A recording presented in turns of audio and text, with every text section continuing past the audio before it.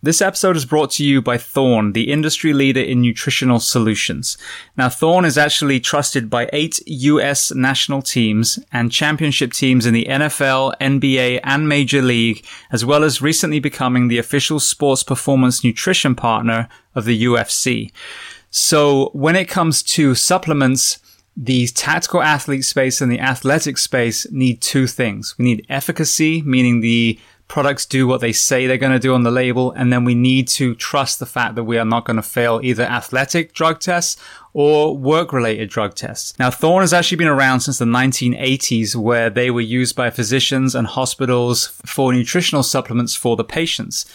They were so successful that athletic teams and even special operations teams reached out to them and they started supplying them as well.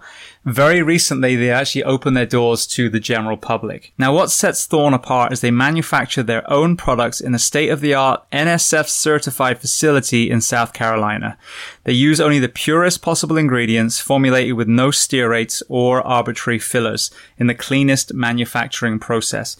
Most of you listening come from a profession where it can take its toll physically and mentally, and many of us are not able to bolster our nutrition purely with the food that we eat.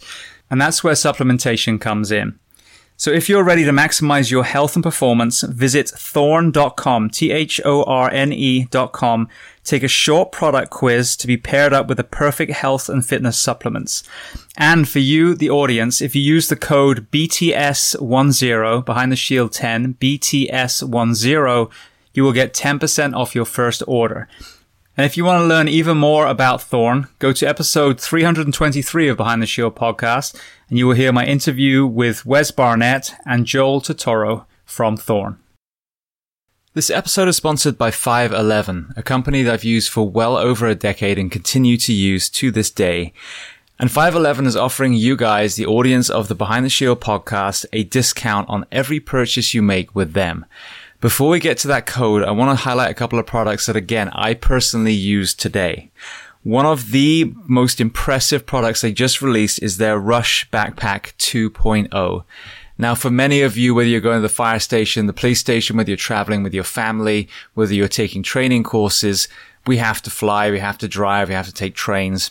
And I have to say, I own multiple backpacks, many of 511's different ones, but as far as a day pack, this one was the most impressive.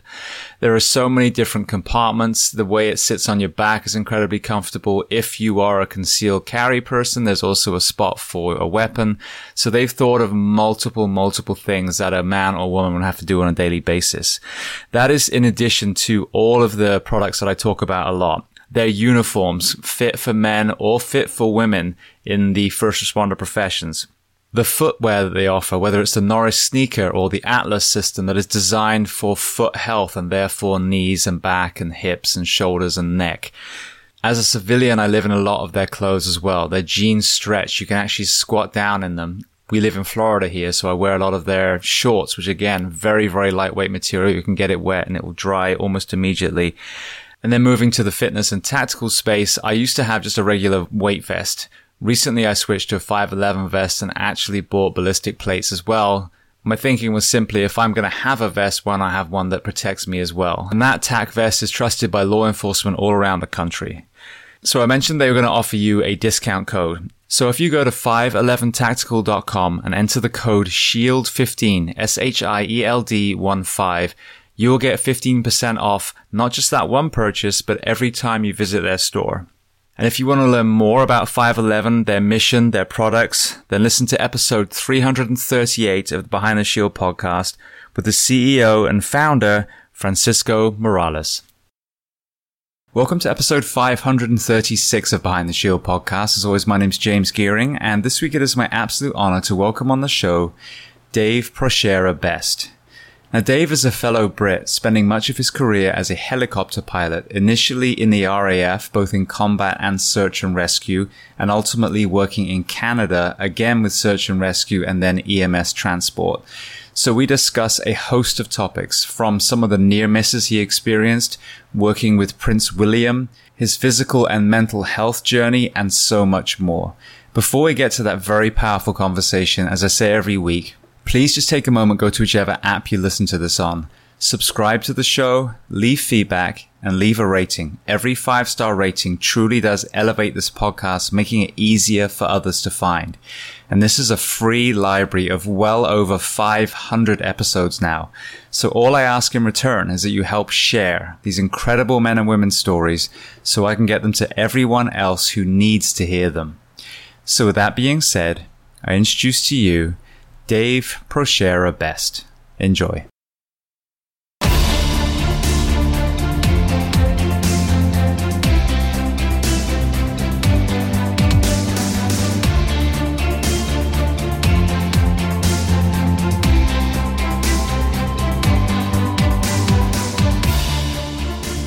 So Dave, I want to start by saying thank you so much for firstly reaching out and secondly coming on the Behind the Shield podcast today. No, thank you, James. It's my pleasure. So where on planet Earth are we finding you today? You find me in the beautiful village of Cumberland on Vancouver Island in British Columbia, Canada. Beautiful. Now, for some people, they're going to realize that your accent doesn't sound like it's Canadian. So tell me where you were born and then tell me a little bit about your family dynamic, what your parents did and how many siblings. Sure. I don't know what you mean, James. I sound perfectly Canadian. I was born in a town called Grimsby in northeast England. I was raised by my grandparents, although I saw my mother most days. And my grandfather escaped from Poland during the Second World War, joined the RAF as a tail gunner, survived 96 missions as a tail gunner, which was pretty phenomenal. And I guess really that's where my RAF link comes from an early age, spending time with him. And I'd say not so much the stories, because people of that generation were pretty tight-lipped about what they did. He told me more as time went on, as I got a bit older.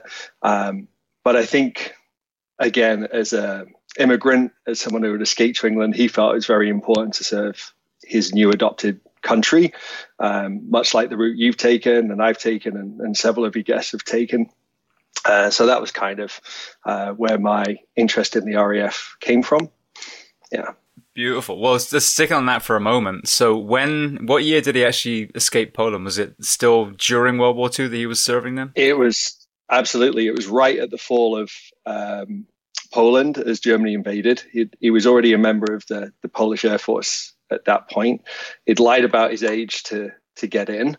And basically him and his friends, he said they got back to one of their bases. They were getting attacked by the Germans. So they collected, apparently they had solid gold stopwatches in the back of the aircraft. So they ran around under fire, grabbed as many gold watches as they could for trade, and ran. And basically they made their way to the Lebanon, from the Lebanon to France, and from France to England. So it was quite the remarkable journey, really. That's amazing. So I had a guest recently who was Polish and then was a refugee, found himself in the US and ultimately is a Navy SEAL. And his perspective on socialism, which I'm assuming was obviously post-World War II with the Russian influence, was incredible, and the oppression that he endured as a young man there and a political prisoner. What were some of the stories, if any, that you heard from your grandfather with the Polish side versus the UK? I listened to that interview. It's very interesting. And when I was growing up, we used to go back to Poland every couple of years. So I saw it behind the Iron Curtain and then briefly after the Iron Curtain, and quite the difference there. But certainly for my grandfather, he lost track of his family for, I want to say, at least a decade or more after the communists took Poland. They were kind of thinking everything would be good, everything sorted out, and he'd finish fighting the Germans and be able to return home. And of course, that was never the case. So it took him several years before he could even go back and see what was left of his family at that point. So quite a big deal. And certainly speaking to the family members, those stories that your guest was saying about the queuing for food, the general scarcity of everything for everyday life, Those came through even during the brief visits that we were having, when I'm 6 or 8 or 10. Even I could tell that things weren't right in that country. You've got armed guards posted all over the place. Everyone's very suspicious of each other. No one's allowed to speak out. It's a very strange atmosphere coming from England. And what did he end up doing? Did he stay in as a career pilot in the end? No, he got to the end, James, and he left and became a motor mechanic. And I just remember him working super long hours all the time. But I think when you get right into it, you can understand there was probably a lot going on in his head post-war. It's a traumatic time. And sat in that tail gunner position on the Lancaster. It was pretty exposed night after night. I looked in his logbook. He had 15 hours logged for one raid to Italy. It's a hell of a long time just staring out the back, waiting for the hammer to fall. So yeah, pretty impressive. That's amazing. Well, it kind of reminds me of one of the chapters that I wrote about in the book with the elderly, and us having no idea of who these men and women are. I'm not going to say are, and the service that they gave. And I'm sure as your grandfather was probably towards the end of his life, he was viewed as an old person versus this Polish immigrant that came and fought for the UK against the Nazi regime. Absolutely. Yeah, it's quite incredible. Something else that struck me later on when I was in Canada, and we had the surviving group of Canadian Typhoon pilots came in, and Typhoon was a fighter bomber in the Second World War. So these guys had been over D-Day, Normandy, the Battle of the Bulge, all these super impressive battles. And I was struck that I asked each one of them, kind of like, oh, so did you keep flying? And all but one never touched an aircraft again. They just went into normal life as teachers, engineers, whatever it was. And they'd flown less time than I'd flown in training and fought an entire war in that experience. And even though they transitioned back to civilian life, it had affected them deeply enough that 60 years later, they're still traveling museums as a group and meeting up to talk about those experiences that really could only have lasted a handful of months. Just the way that they operated. They were literally taking off, flying 5 minutes away, expending all their ordnance, flying 5 minutes back. That's one. Okay, reload everything, go do it again. That's two. And they just had to do 100 before they had to tag out. And it's just phenomenal. Like, they saw so much in such a short period of time. Yeah, well, I heard that from the Vietnam era too. I had Major James Capers on the show, and his whole deployment just in Vietnam fills an entire book. And I think if I'm not mistaken, it was only actually about 5 months before he was very, very badly wounded. But what he and his men did in those 4 or 5 months were, could span an entire military career for a lot of people. Absolutely. Yeah. It's pretty phenomenal. Right. Well, speaking of trauma, as you're aware, I think a lot of us that go into the uniform professions have an element that I think guides us for a couple of reasons. You mentioned about being raised by your grandmother, grandparents, and your mother worked and you saw her. What was that dynamic? Did you have an absent father prior to really being of an age that you were aware of him? Yeah, I've never met my actual father.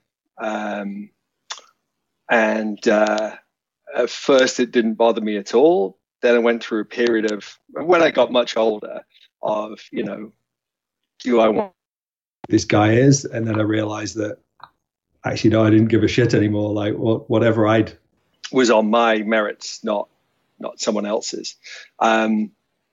So I didn't think of it as odd, but now when I look back on it, yes. So my mum eventually did marry, and I just didn't really get on with my stepdad. Not really his fault. It was just we didn't bond until later in life. So I guess growing up, as a result, I did have a father figure in my granddad, but I didn't. Even then, I didn't see him that much, just because he would work these long hours all the time. I guess dealing with whatever he felt he needed to deal with. So it wasn't an unpleasant situation. I certainly wasn't like getting abused in any way, shape, or form. But it's not the normal family unit that I would think, oh yeah, that I grew up in a normal family. It is different, obviously. Yeah. Well, I think that's it. I mean, you get different gendered couples who raise children, but I don't think it's the gender of the parent that's, the issue. It's the fact that when you have young men or young women and one isn't there, then what I've seen over and over again, whether consciously or subconsciously, there's that feeling of, what is it about me that made my parent not want to stay? And I think that's a very, very, damaging element if it's not addressed and discussed. Mm-hmm. Yeah, I can hear that. I mean, surprisingly, I wasn't the only kid at my school that was getting raised by his grandparents. So there was an element of normality to it because there's other people like in the same situation. But yeah, there is that going on too. You do go through that when the penny finally drops and you're like, oh, hang on, no, I am in a different situation. This is unusual.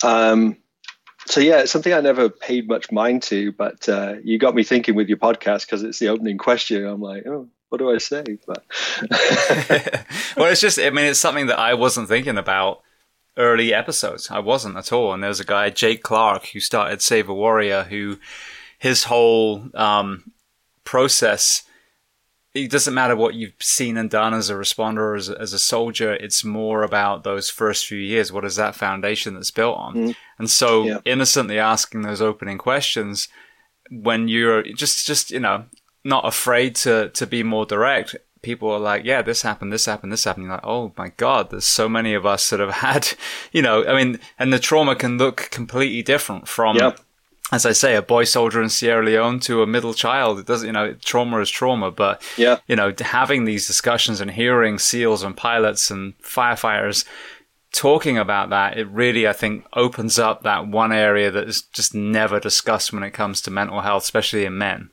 Mm-hmm.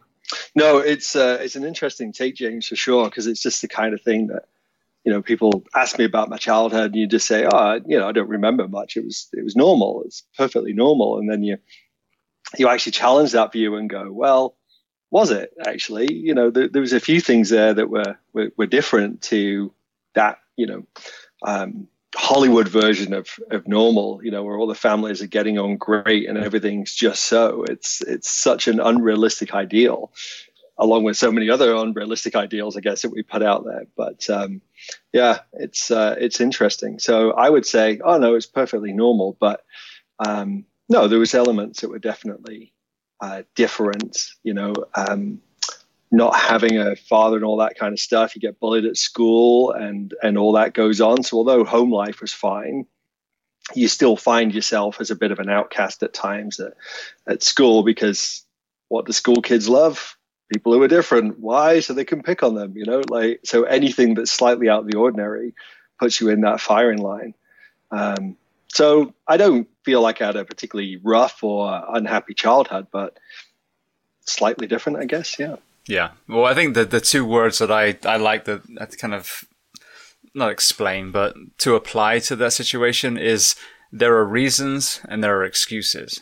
And just because, you've dealt with it well, doesn't mean it's still not a real thing in your life, Mm-hmm. And I think an excuse is that kind of victim mentality, but, sure. A lot of us disregard our trauma and, you have to own it. You have to process it and understand, that is part of my timeline and, I can grow from it or I can let it crush me. But either way, it did happen. I can't deny that. Absolutely. Yeah, no, absolutely.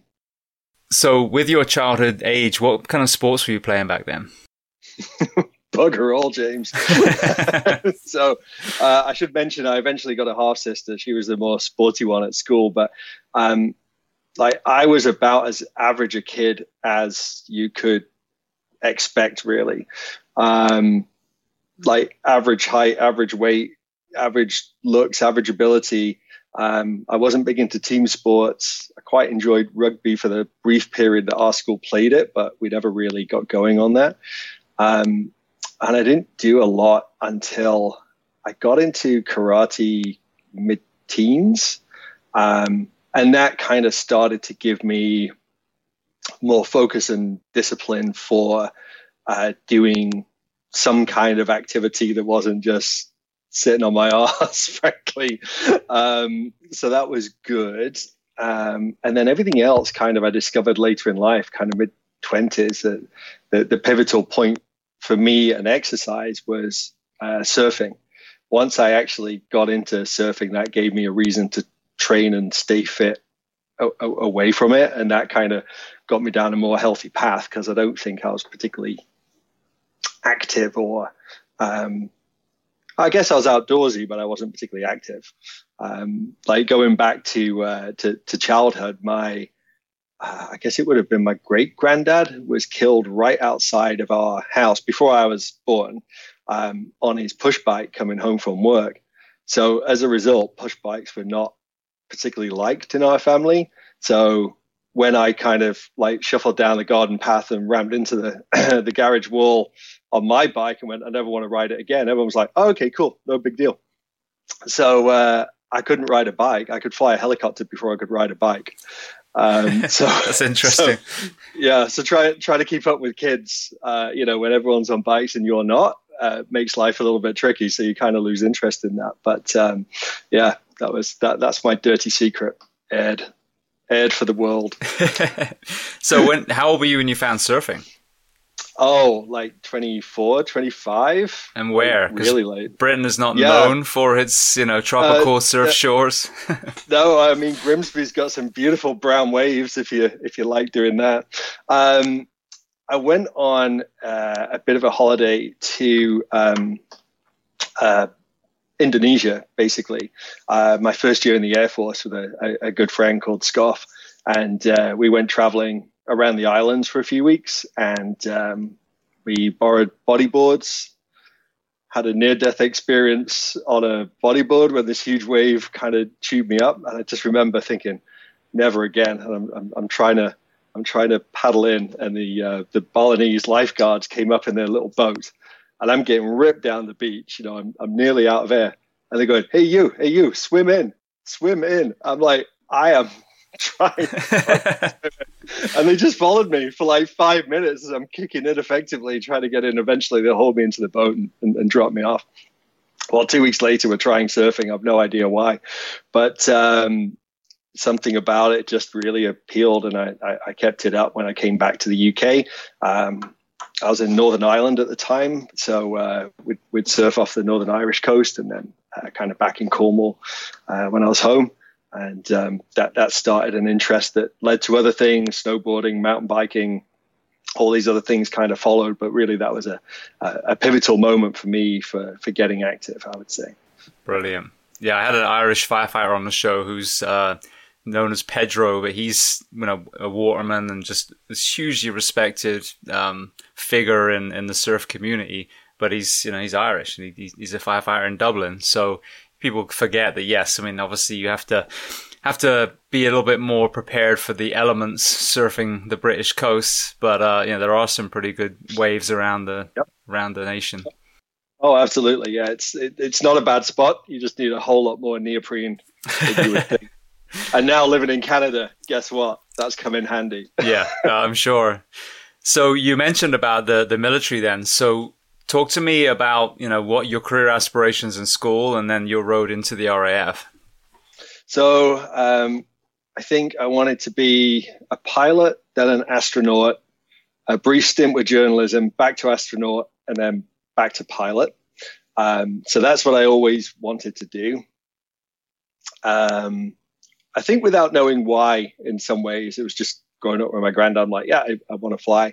I don't think I even went in the first light aircraft that I went in, first experience was probably when I was like 14 or something. So I definitely wanted to be a pilot right up until this point. And then I actually went flying and went, oh yeah, okay. I guess that would be all right. I guess that's not too bad.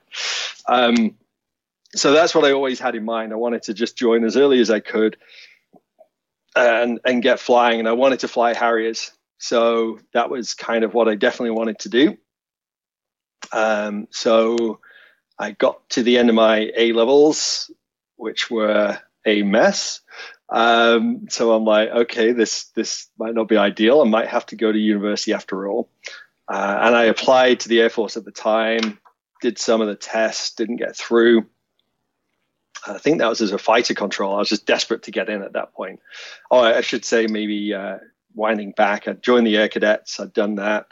I then joined the reserves with the RAF Regiment. So they're kind of like the infantry arm of the Air Force.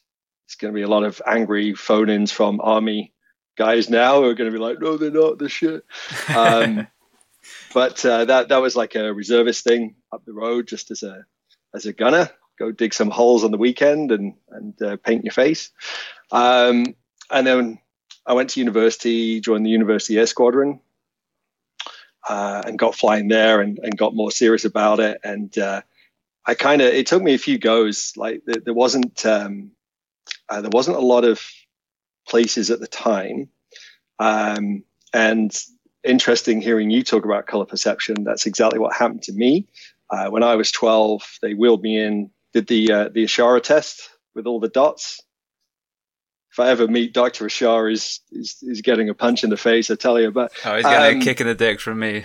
Okay, good. Maybe we should gang up on him then. And yeah, they basically said, yeah, you'll never be a pilot. Your color perception's too bad. You're colorblind, is what they told me. Mm-hmm. But I can see colors, so I can't be colorblind. Yes, you are. Oh, interesting. So my mum took me along to an optician who did the Ashara test, and they said no. And then he was pointing out colors on some other painting or chart, and I could tell them. So he's like, well, you've got a perception issue, but you're not out and out colorblind. So that was about 17, I think, at the time. So that gave me a bit more hope that maybe I could get in. So I applied to the University Air Squadron, and they're like, let's send you for some tests. So you do the normal test, you do the Ashara test, no chance. But I must have scored highly enough in the interview that they were interested, because they sent me down to London, where at the time the kind of aviation medical center was.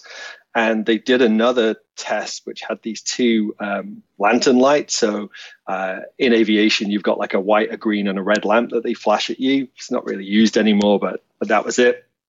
And of course, the white's yellowish white, and the green's yellowish green, and they all kind of merge. But I did this test and passed. So they said, yeah, okay, you're good enough to be a pilot, just kind of thing. So that got me in, and I didn't think about that for years until I got my civilian license about 17 years later, after flying for 17 years. And then the civilian medical school made me do more color perception tests, which cost an extra £200. So I wonder why they made me do that. But it's one of those things that's never bothered me. But hearing other people talk about it, it's like, yeah, I was in that boat for sure. Yeah. So I did the University Air Squadron and decided, nope, this is it, shit or bust. So the last time I applied to the Air Force, I took all my other choices away, because normally you had to rate like what you would be. So pilot number 1, navigator number 2, whatever, and so on and so forth. And I took it all away and just put pilot. And I went down there as an arrogant little shit, basically. And they're like, you put nothing else. I'm like, I don't want to do anything else. I'm good enough to be a pilot. Don't want any of this. And that seemed to do the trick. You're the kind of arrogant bastard that we need. Congratulations. Apparently so. When I was trying to be nice, it wasn't going very far. So as soon as I was a complete prick, apparently that was the way to do it. So yeah, and that got me in. So that was after university. So I was right at the upper end of age limit at the time, which I believe was 24 and a half at the time, and I got in right around 23 and a half, 24, something like that. So amazing. So what was the kind of training like for you? Because when we talk about all the aircraft that you ended up flying, but kind of what was the route from I've never done anything in a plane apart from, riding a light aircraft to when you were ready to start deploying? Absolutely. So I was in an unusual system, which was a product at that time, that when I was at the University Air Squadron, they ended up using essentially the RAF's syllabus. So the RAF was split into elementary flying training, which everyone did, basic flying training on like either helicopters or fast jet or multi-engines or whatever, then advanced flying training, then you would go to your aircraft type.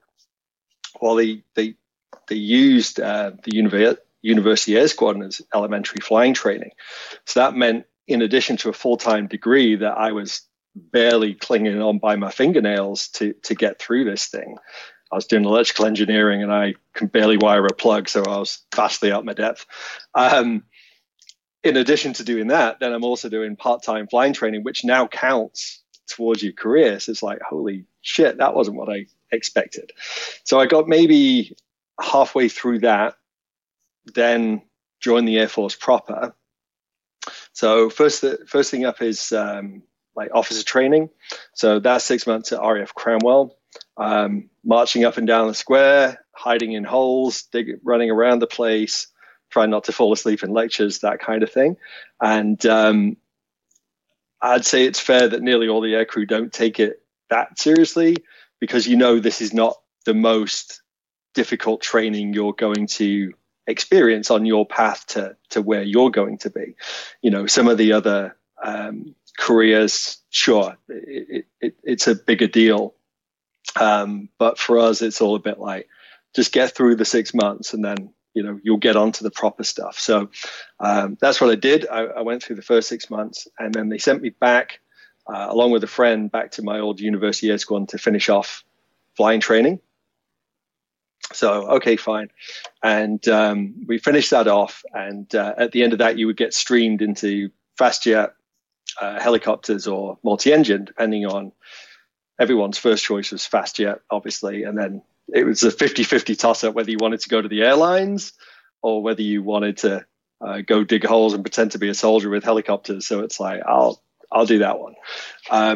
I remember the day well because my boss was a real joker, and he called me in and he sits down. He goes, "Okay, Dave." He goes, "So it's not your first choice, but it's not your last choice. It's helicopters. Well done."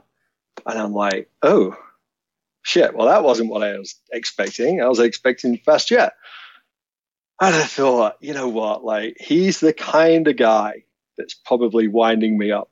So I spent the whole day looking for the punchline, waiting for it to drop. And we had this big meeting with all the students that afternoon into the evening. And I thought, I know what's going to happen. At the end, he's going to spring up and go, "And Dave, got you there."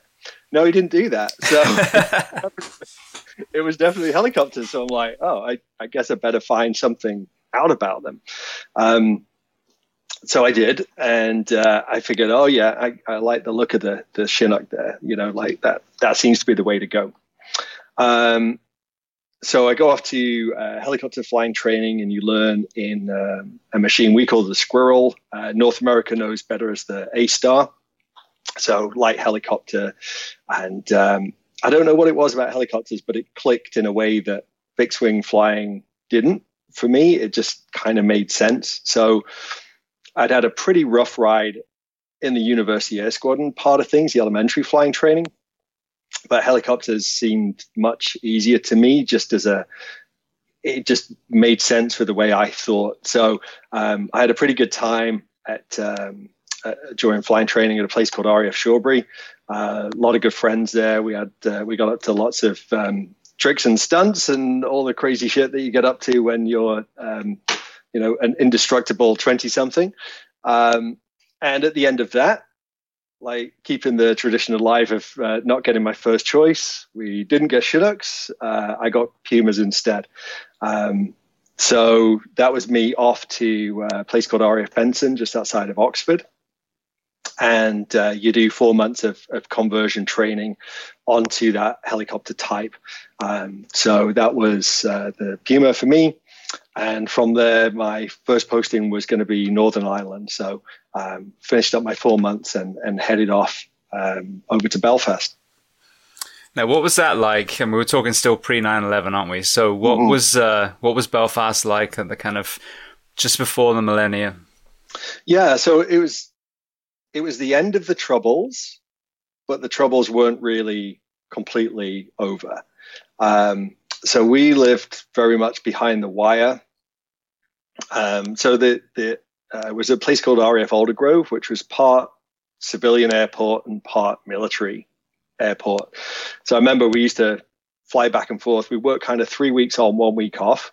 And you'd fly back and go through a special secret door in the airport, so no one knew who you were with your short haircut and your military green luggage. You know, you could have been just anybody, just anybody. So that was, I'm sure that was done with the best of intentions, but it didn't seem to work very well from my point of view.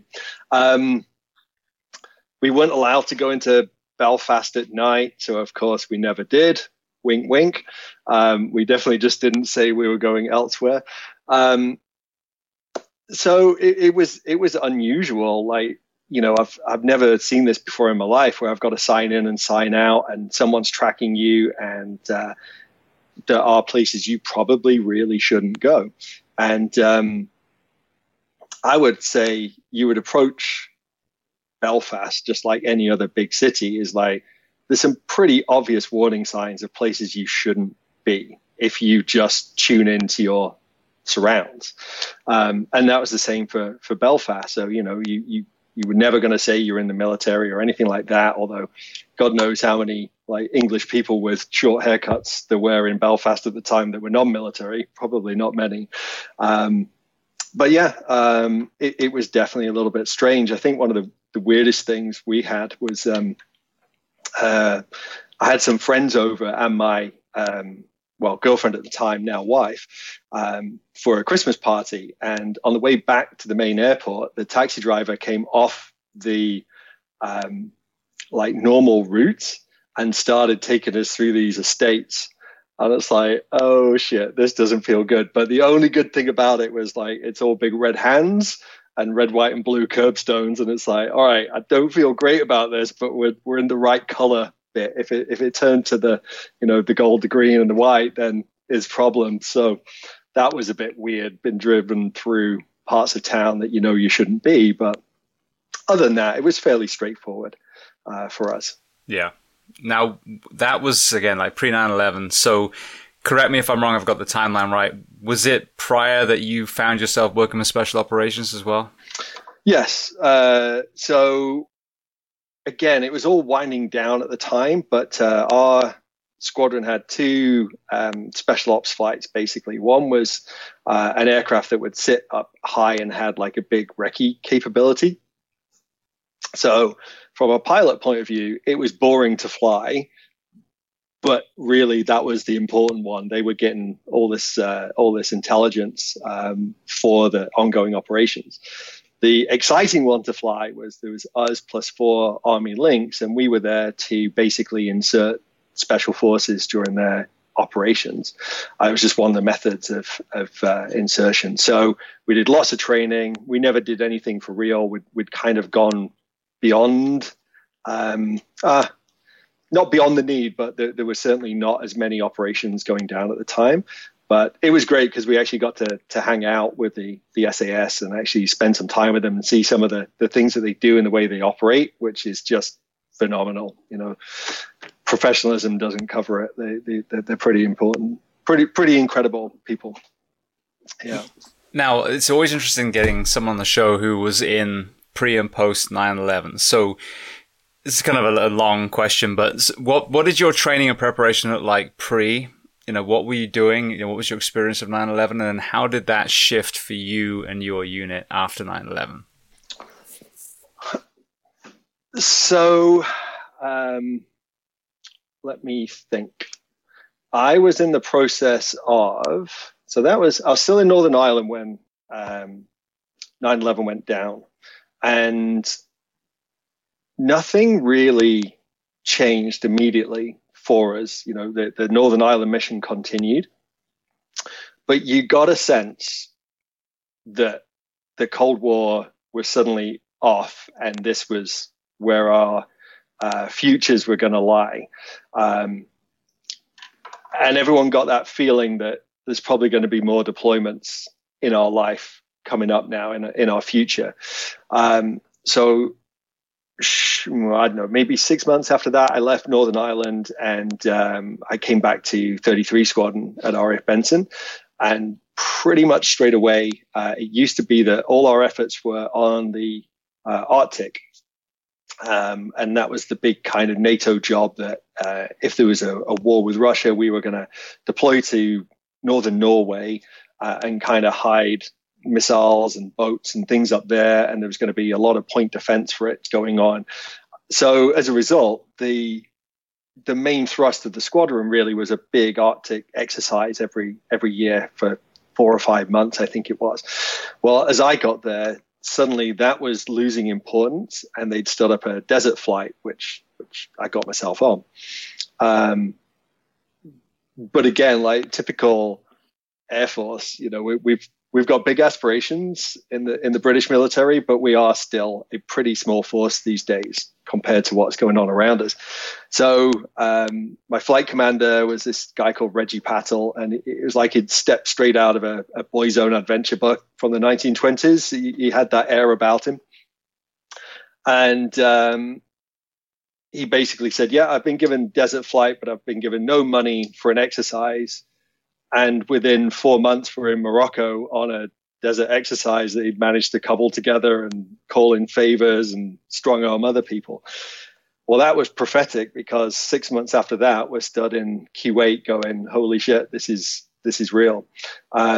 So although there was a lot of indicators of this is where it was going, no one really placed huge importance on it yet. And it was only through people like Reggie kind of cobbling together an exercise and actually having the forethought to, and I think really he was looking for, 4 weeks on the piss in Marrakesh, which also happened. But, it turned out to be a really timely exercise to go out and actually start operating in the desert. Brilliant. So did you stay working with special operations as well, or was this a separate? No, at that point, I'd gone back to just a normal squadron. Okay. I got to the end of my time in Northern Ireland, and I was supposed to be going to Chinooks, and they have a special operations squadron. So I was kind of given the nod that that's where you're going to end up. And I just got engaged, so I planned my entire wedding round being based at RAF Odium, and about 90% of the planning and everything sorted, I got a phone call from my career manager who said, yeah, about that. Wouldn't you rather go and fly Pumas on 33 Squadron? I'm like, no, I wouldn't. It's like, that's nice, because you're going to fly Pumas on 33 Squadron. I said, I've just organized an entire wedding at Odium. Is like, that's nice. And it's like, okay, great. So things changed. You might be getting a theme here of me not getting what I want ever. So if that's coming through, that's about right. So I find myself on 33, and just before I left, I retrained to support Special Forces again. We were going to do a job, like basically inserting guys right into the heart of the city. Just as I was about to go, they decided they didn't need me for that. They needed me for something else. So once again, I got to do all the training and none of the operations. Gotcha. So, did you find yourself serving in Iraq or Afghanistan? Yeah, 3 tours of Iraq. Okay, that's what I thought. So as you probably heard me ask other people that were deployed, and I always preface it the same way, we, the civilian community, get a very polarizing view of war. They're very pro-war, they're very anti-war, and then there's obviously the men and women that serve that are actually on the ground that see the middle of the road reality. So was there a point when you found yourself deployed in an actual combat zone where, regardless of the politics that sent you out there, you realized that there were horrible people that needed to be taken care of? Yeah, absolutely. I mean, the Iraq was a tricky one. We kind of went, it feels like we went on a bit of a lie when you get right there. So we can talk about that later. But at the time when I deployed, 9/11 was very much in everyone's mind. And we got told Saddam has got weapons of mass destruction and he's a tyrant. Everyone knows he's a tyrant. We need to go sort that out. So the way I'd only been married under a year, but the way I justified that to my wife was like, I'm going out there to make you and everyone here safer. that's kind of what we went to do. Is like, this is going to make the world a lot safer. And unfortunately, I don't think it went like that at all. I think if anything, we kicked the hornet's nest and made it less safe. But certainly that was the mindset when we were going out, that we do actually have a real job to do here. We've got to get this figured out. So we definitely went for what felt like the right reasons. And in our minds, we were all pretty clear on what we were doing there. It felt like a fairly just enterprise when we first set off, for sure. Yeah. So what about the actual people in Iraq then? So what I'm hearing from a lot of people is, there's this kind of misnomer that, oh, we're at war with Iraq, we're at war with Afghanistan. No, we're at war with the shitbags in those countries. Yep. And the victims are usually the residents of Iraq or Afghanistan. So were there any things that you were seeing happening to the Iraqi people that kind of made you kind of firsthand witness that despite maybe some of the smoke and mirrors of what sent you over there, that there were, real horrible humans out there? Absolutely. And it was a bit of a turning point for me, I guess, in how I felt about what we were doing there. And it was during my second tour, and there was a big fight in Alamara area, it was called. And the army were in the end, they got Challenger tanks and rolled them down the street to try and pacify this city, because it was getting out of hand. And there was already a town called Muqta al-Kabir, MAC, that was off limits. A crowd basically broke into the police station and executed a bunch of British military police. That happened shortly before I got there, so MAC was a no-go. We were in Alamara, getting mortared and rocketed and all that kind of stuff. But we were out flying a thing called Eagle VCP, so VCP being vehicle checkpoint, Eagle being we're flying around. And the idea is you fly around and unpredictably drop the troops who form a hasty roadblock, check the vehicles coming through, see what's going on, and then move on to the next one. And pitch black night, turned out we'd had a lunar eclipse just to make things darker. And they saw this vehicle speeding out of Muqta al-Kabir, heading towards the main city. And the troops are like, get us down there now. So we fly this horrible approach. Turns out we're surrounded by all these telegraph wires on the road. It's nasty. We put them down. The troops just get off before the vehicle hits us because it's speeding and hadn't seen this darkened helicopter land, because why would they? We're all pumped up, but, great, we stopped the vehicle and all the rest. And it was a family trying to get their 4-year-old daughter to hospital because she'd been shot in all the, just infighting in Muqta al-Kabir. People were just taking their opportunity to kill the opposite religion. And that's what really kind of made me think, well, what the hell are we doing? Here's a country that's just basically had the rules taken away. They Saddam, for all his faults, was keeping a lid on things. It's a free-for-all now. And what are we doing? The best that we can offer is delaying care for a 4-year-old girl with a gut shot. It's like, this is crazy. They're just people trying to live their lives. How would I feel if that was me trying to get my family through in the middle of the night, and foreign soldiers are flagging me down and checking my permits and treat me like a third-class citizen in my own country? And it's like, yeah, these people are just trying to live their lives in some terrible situations, because it's always the handful. It's always the few that ruin it for the many. These people that saw a chance for a land grab to get some power, to get some importance, to move whatever shitty agenda they had, to move that forward, are now just ruining this country. It's in pieces.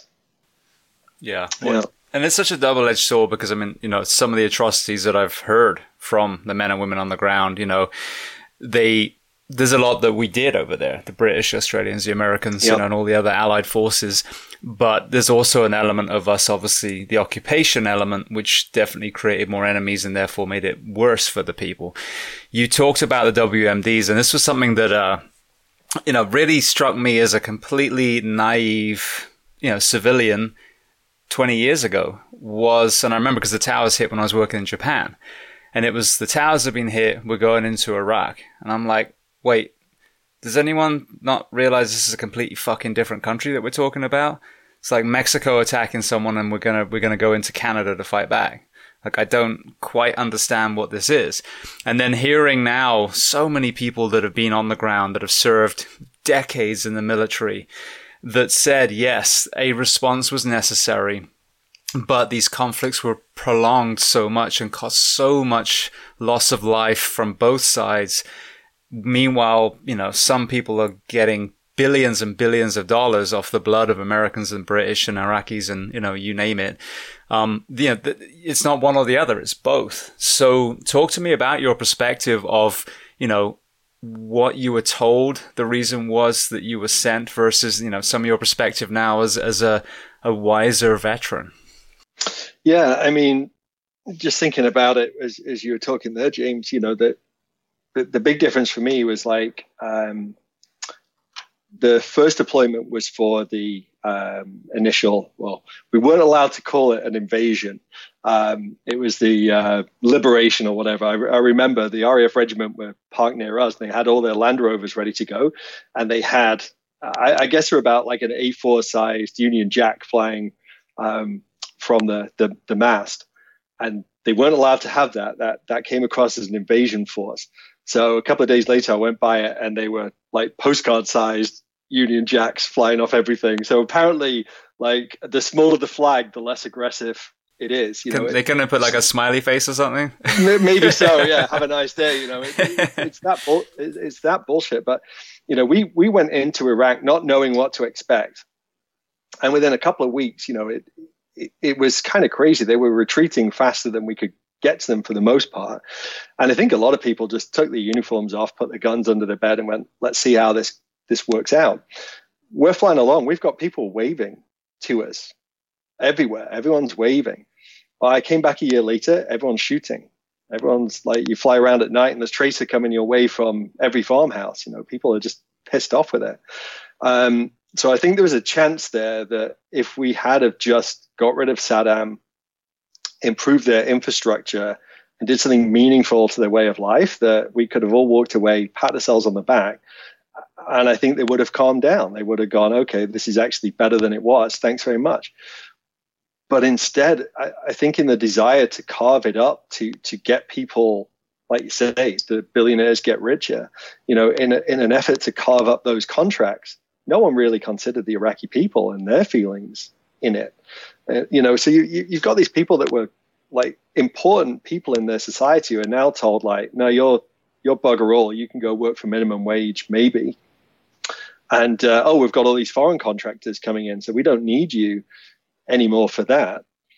Well, I think eventually they all sat around and got their guns back out and thought, all right, well, let's do something about this. So there was a time we could have just pacified that country and gone about our business, I think. But we stayed way beyond our welcome, and it never looked like we were doing anything for that country other than stirring it up. It just seemed to get worse and worse. My final one was, I was based in Baghdad International, and we were flying over Baghdad into the Green Zone. And that was, I think at the time, the most hotly contested piece of airspace in the world. Like, everyone that could throw some lead up into the sky was doing that. They just had enough. It was a shitty situation. Well, it's so important that we hear the veterans' perspective. Sebastian Junger talks about the Veterans Town Hall, which I think is a great idea, because this is a reoccurring theme. And, speaking to so many veterans is like, yes, we should have gone in. Yes, there should have been a response from 9/11. No, it shouldn't have lasted 20 years. It's a very, very resounding thing. And then that industrial military complex element is terrifying. Same with the pharmaceutical industry and the, industrial farming, all these other things that we see take lives every year. Yeah. The other side of the coin that I also like to ask people, though, what about moments of kindness and compassion amidst the battlegrounds that you were on? Yeah, I didn't get a lot of human input, but we had the kids come up to us. Like, we'd try and carry all the extra boiled sweets to hand out to the kids. Sometimes you get mobbed, and people were very curious. But again, it's kind of terrifying at the same time. We were in this compound. I don't know, somewhere where we weren't protected. We landed on, we shut down. We were within this wall, and suddenly it's like whack-a-mole. There's all these heads appearing, and it's because it's the local kids and then families that want to come and see what's going on. It's brand new, but for you, seeing a sea of faces that you don't recognize is kind of scary. It's like, which way is this going to go? And that first year, the way it went was people were actually interested and impressed to see us. The following year, I think I'd have been running for cover if people's heads had been poking up, So we didn't really get that much on the battlefield. We flew a lot of medevac. We flew some of the Iraqis out. We were flying. This is the sad bit, James, as well. Like towards the end of our time, we'd started off with medevac for troops getting hit, British, American, and Iraqi. And by the end of it, we're flying like premature babies and families and things because the people had just gone and looted the hospitals. They'd looted everything. The rules had been taken away. And in that brief moment of no rules, people lost their shit. And they were just taking anything that they felt might have value, to the point that all the like premature baby incubators were gone. So you had this medical staff who are highly trained doctors. They come and get a good education, and they're like, yeah, we've got to come and beg you to take our patients away because we can't care for them because all our stuff's been taken. And shit like that, like one of the big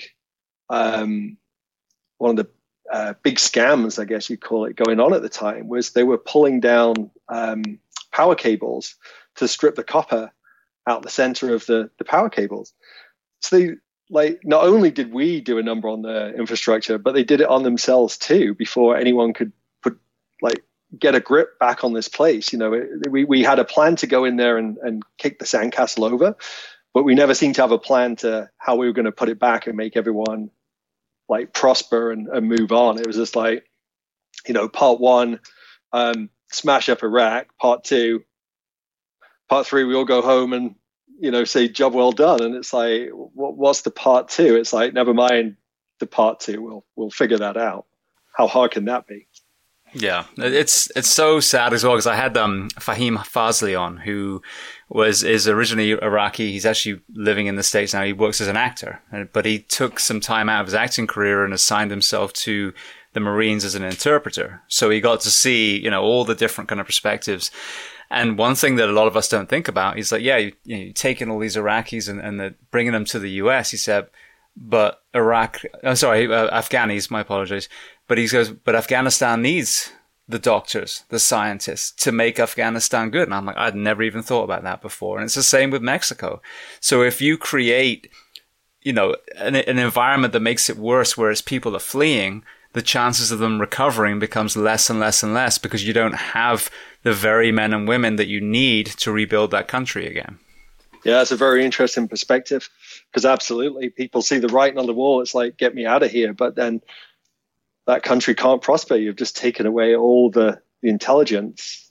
What do you expect to happen? It's it was funny times, James. Like from the start to the finish, from the start of, we went into our supply building, and it was like a yard sale or a jumbo sale, as you and I would know it, but it was just piles of old junk to go to the desert with. It's like, really, this is the best we can do? And apparently that was the best we could do. And within a couple of years, everyone's got these brand new funky uniforms, and everyone's got kit specifically for this theater. And you realize the amount of money that's costing is crazy. My brother-in-law is a Royal Engineer, and he went to Afghanistan. I remember he came back and showed me his, everyone makes a unit video when they go out to these places. And I just remember him showing me, the fighting this essentially they're fighting a goat herder, in this little stone hut. And he's got an AK-47 and some bullets. He's holding down a patrol. And eventually they call an airstrike in on him.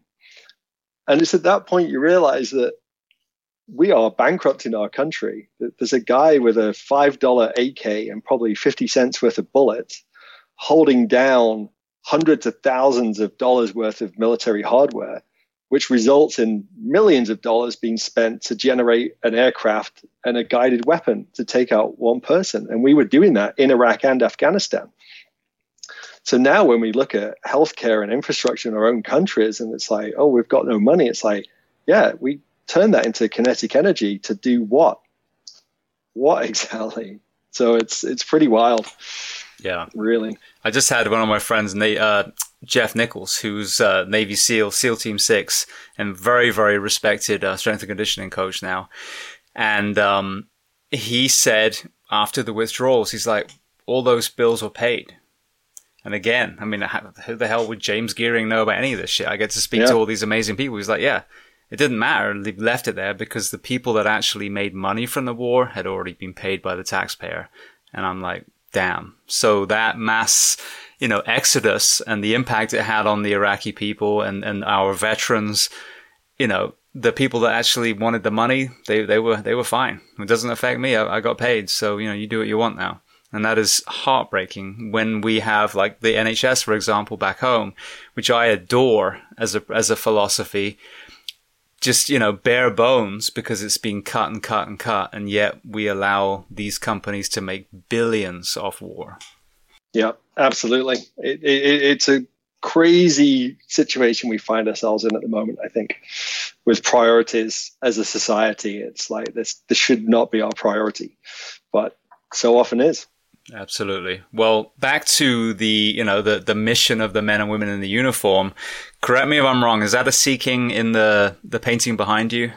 It is indeed, yes. Okay, yeah. So when I think of Sea Kings, I think of search and rescue. So talk to me about how you kind of found yourself in that arena.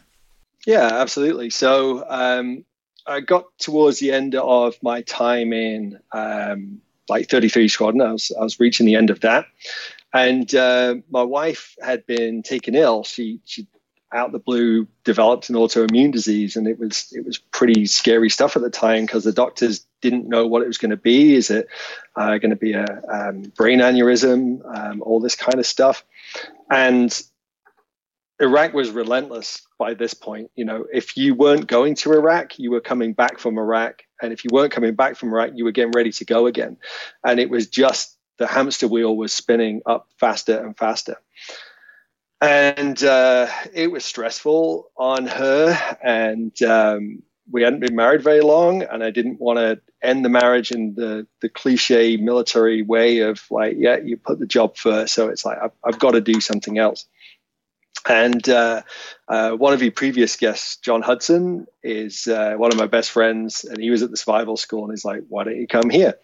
So it's a long story, but I applied and eventually I got it with everyone in the Pima world saying this is career suicide. They were right, but I didn't really give a shit at that point. So I transitioned out the cockpit for 3 years and taught at the survival school alongside John, where the only thing I didn't want to do was desert survival, having been in the desert every year for the past 5 years. And I got desert survival. I'm seeing a theme now. So you should have just said, "Yeah, you're right. I'm colorblind. Forget it." I'll find something else to do. It's fine. I found myself on the desert survival course again. So I managed to revamp that, fortunately, and make it a bit more realistic. So that was good. And living near a beach meant it afforded us plenty of time to go on a beach recce over lunchtime, just to see if we could survive on that beach on our surfboards and our wetsuits. So it got up towards the end of my time at the survival school. And I was told when I went there, it's like, don't get comfortable, mate, because you're straight back to the Puma. Okay, all right, well, it's been a reprieve.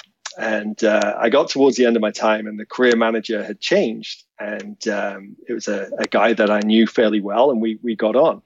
And instead of saying, this is what you're getting, he's like, what do you want to do? I said, well, talk to me, let's see what my options are. And all my time in the Puma, I was a helicopter tactics instructor, as they called it. And I'd done quite well on that course. And so as a result, they were like, well, you could even go back to FastJet if you want. You could go to FastJet. We've got some drone jobs out in Las Vegas. Or, tell me what you think. And it's like, well, kind of flattered to go back to FastJet. It's what I always wanted to do. But I was mid-30s now. I'm kind of settled. I'm married. I'm pretty happy with what I've got. It's like, do I want to go back, surround myself with 20-year-olds, which sounds horrible in the first place, but go through another year or two of flying training, the pressure that brings. And sure, I'm older and wiser now, but I'm also probably less motivated than I was. So that's, the age and experience aren't necessarily going to offset do I want to give up every night studying again? So I kind of ruled that out. And then I thought about drones. And then I thought, I don't know how I could reconcile getting up in the morning, kissing the missus goodbye, driving to work, dropping bombs on pixels all day long, and then, come home and put your feet up in front of the TV, job well done. It seemed too real, too unreal, that a job with so many consequences that you could do from your armchair kind of thing. It feels like a real mental disconnect. And I think those guys are struggling with a lot of PTS on that side of things. And I could see that. So I didn't really want to go down that path. And even though I've been in the military, I'm a lover, not a fighter. That whole, if you take a life, it changes you in a way that you will never be the same again. Sure, you can get over it and move on, but that whole, you stare into the abyss stares back, and it's like, well, that's a job where I'm very probably going to kill people in the weirdest way I could imagine. So I decided, no, I don't fancy that. So I'd always been interested in search and rescue, but they're kind of like, it's the forbidden fruit in the RAF. If you say you want to be in search and rescue, you are, to quote an old boss of the survival school, a bedwetting battle dodger. So that was kind of the general feeling. People in the bar would go, "Sir boy," and the answer was "wanker." So it's like, okay, do I want to be a bedwetting, battle dodging, pipe and slipper using "Sir boy wanker"? And I thought, I do actually. I think that would be the best way of doing business, because I've been flying medevac out in Iraq, and it's like, what if I could do that where I save lives? But instead of sitting in a sandy shithole, I got to sit on a lazy boy in between jobs and drink tea. And it's like, that actually sounds pretty good. So I said, okay, I'd like to go search and rescue. So they said, okay. So I got sent off to RAF Valley in Anglesey to do my training. And we had 6 bases around the UK. My first choice was Chivenor, which is just over in Devon. I was down in Cornwall for those English geography buffs. It was about an hour and a half away. And there was a few others that might have been good. The worst possible outcome for me was a base called Watersham in East Anglia, because they got the fewest missions in a year. And I thought, if I'm doing this, I want to be out. I want to be busy. And my second to last choice is RAF Valley, because it was a 7-hour drive from Anglesey. So the day comes that we're all getting assigned where do we want to go, and the other 3 course members go in and like, oh, I got my first choice. Oh, I got my first choice. Oh, I got my second choice. Yeah, I got my 5th choice. So that was good. So I'm like, oh, bloody hell. Here we go again. But out of sheer belligerence, my wife and I decided that she'd keep living in Cornwall, and I would commute to North Wales. And again, geography buffs, it's about a 7-hour painful journey through the guts of the country. So I did live to regret that decision, but the rest of it I don't regret. Well, before we get into what you ended up doing with that position, just I want to make sure we kind of stay on the timeline roughly. One of the men that you work with is a pretty well-known gentleman. And as we talked before we start recording, we don't hear very much about the royal family from an external point of view, unless it's some kind of, news article. Obviously, there's been some negativity towards Harry, for example, who, God forbid, he fell in love with an American girl and moved to the US. Sounds familiar. Right. but these are men that have served. These are men that have done incredible things with our wounded warriors, with mental health. So talk to me about working with Prince William. Yeah. So, that was a strange period in time for a lad from Grimsby to suddenly be bumping shoulders with a royal. So I'd been on Sea Flight 22 Squadron, which was my search and rescue flight at RAF Valley. I'd been there for probably about a year and a half or so. So I was upgraded to aircraft captain. So I was running my own crew, flying my own missions. And the press was alive with Williams coming to search and rescue. So we're like, oof, all right, what does that mean? And no one really knew for sure, because it could have meant so many different things. Like, for instance, I've met his uncle, Andrew, and he's a bit of a strange fish. And there's a lot of stories about him and his time in the military. And without doing the guy too much of a disservice, I think he was pretty arrogant at the people that had to deal with him didn't necessarily have a particularly good time alongside him. So it's like, well, this could be miserable with William, or, it's also kind of interesting. He's a celebrity. And no one knew where he was going to go. So everyone's speculating, and it's like, oh, he'll go to Chivenor because the Marines are there. They can defend him. It's like, oh, he'll go to Wattisham because the army are there. The army will defend him. Or he'll go up to Scotland because they've got links to Scotland. And part of me was thinking, I bet he comes here because his dad's the Prince of Wales, and we're a busy unit. Like the Sea Flight at RAF Valley was one of the two busiest units. The other one being up in Scotland at Lossiemouth. They were historically the two busiest. And I thought, I kind of get the impression he actually wants to do something. I bet he wants to go to one of those. Anyway, it gets announced in due course he's coming to Valley, and the training squadron and the main squadron shared an ops room. And I walked in one day, and I'm on my own, and he's on his own. I was like, bloody hell! I've not really been well prepared for this situation. I'm not very good in social situations. But if he was any other co-pilot about to join this squadron, what would I do? I'd go over, I'd introduce myself, I'd say hi and welcome, and make him feel welcome to the unit. So I'm like, all right, well, this is it then. Like, there's no one around to see me make a fool of myself. So I'll go up and say hi. And if he's a dick, then we know.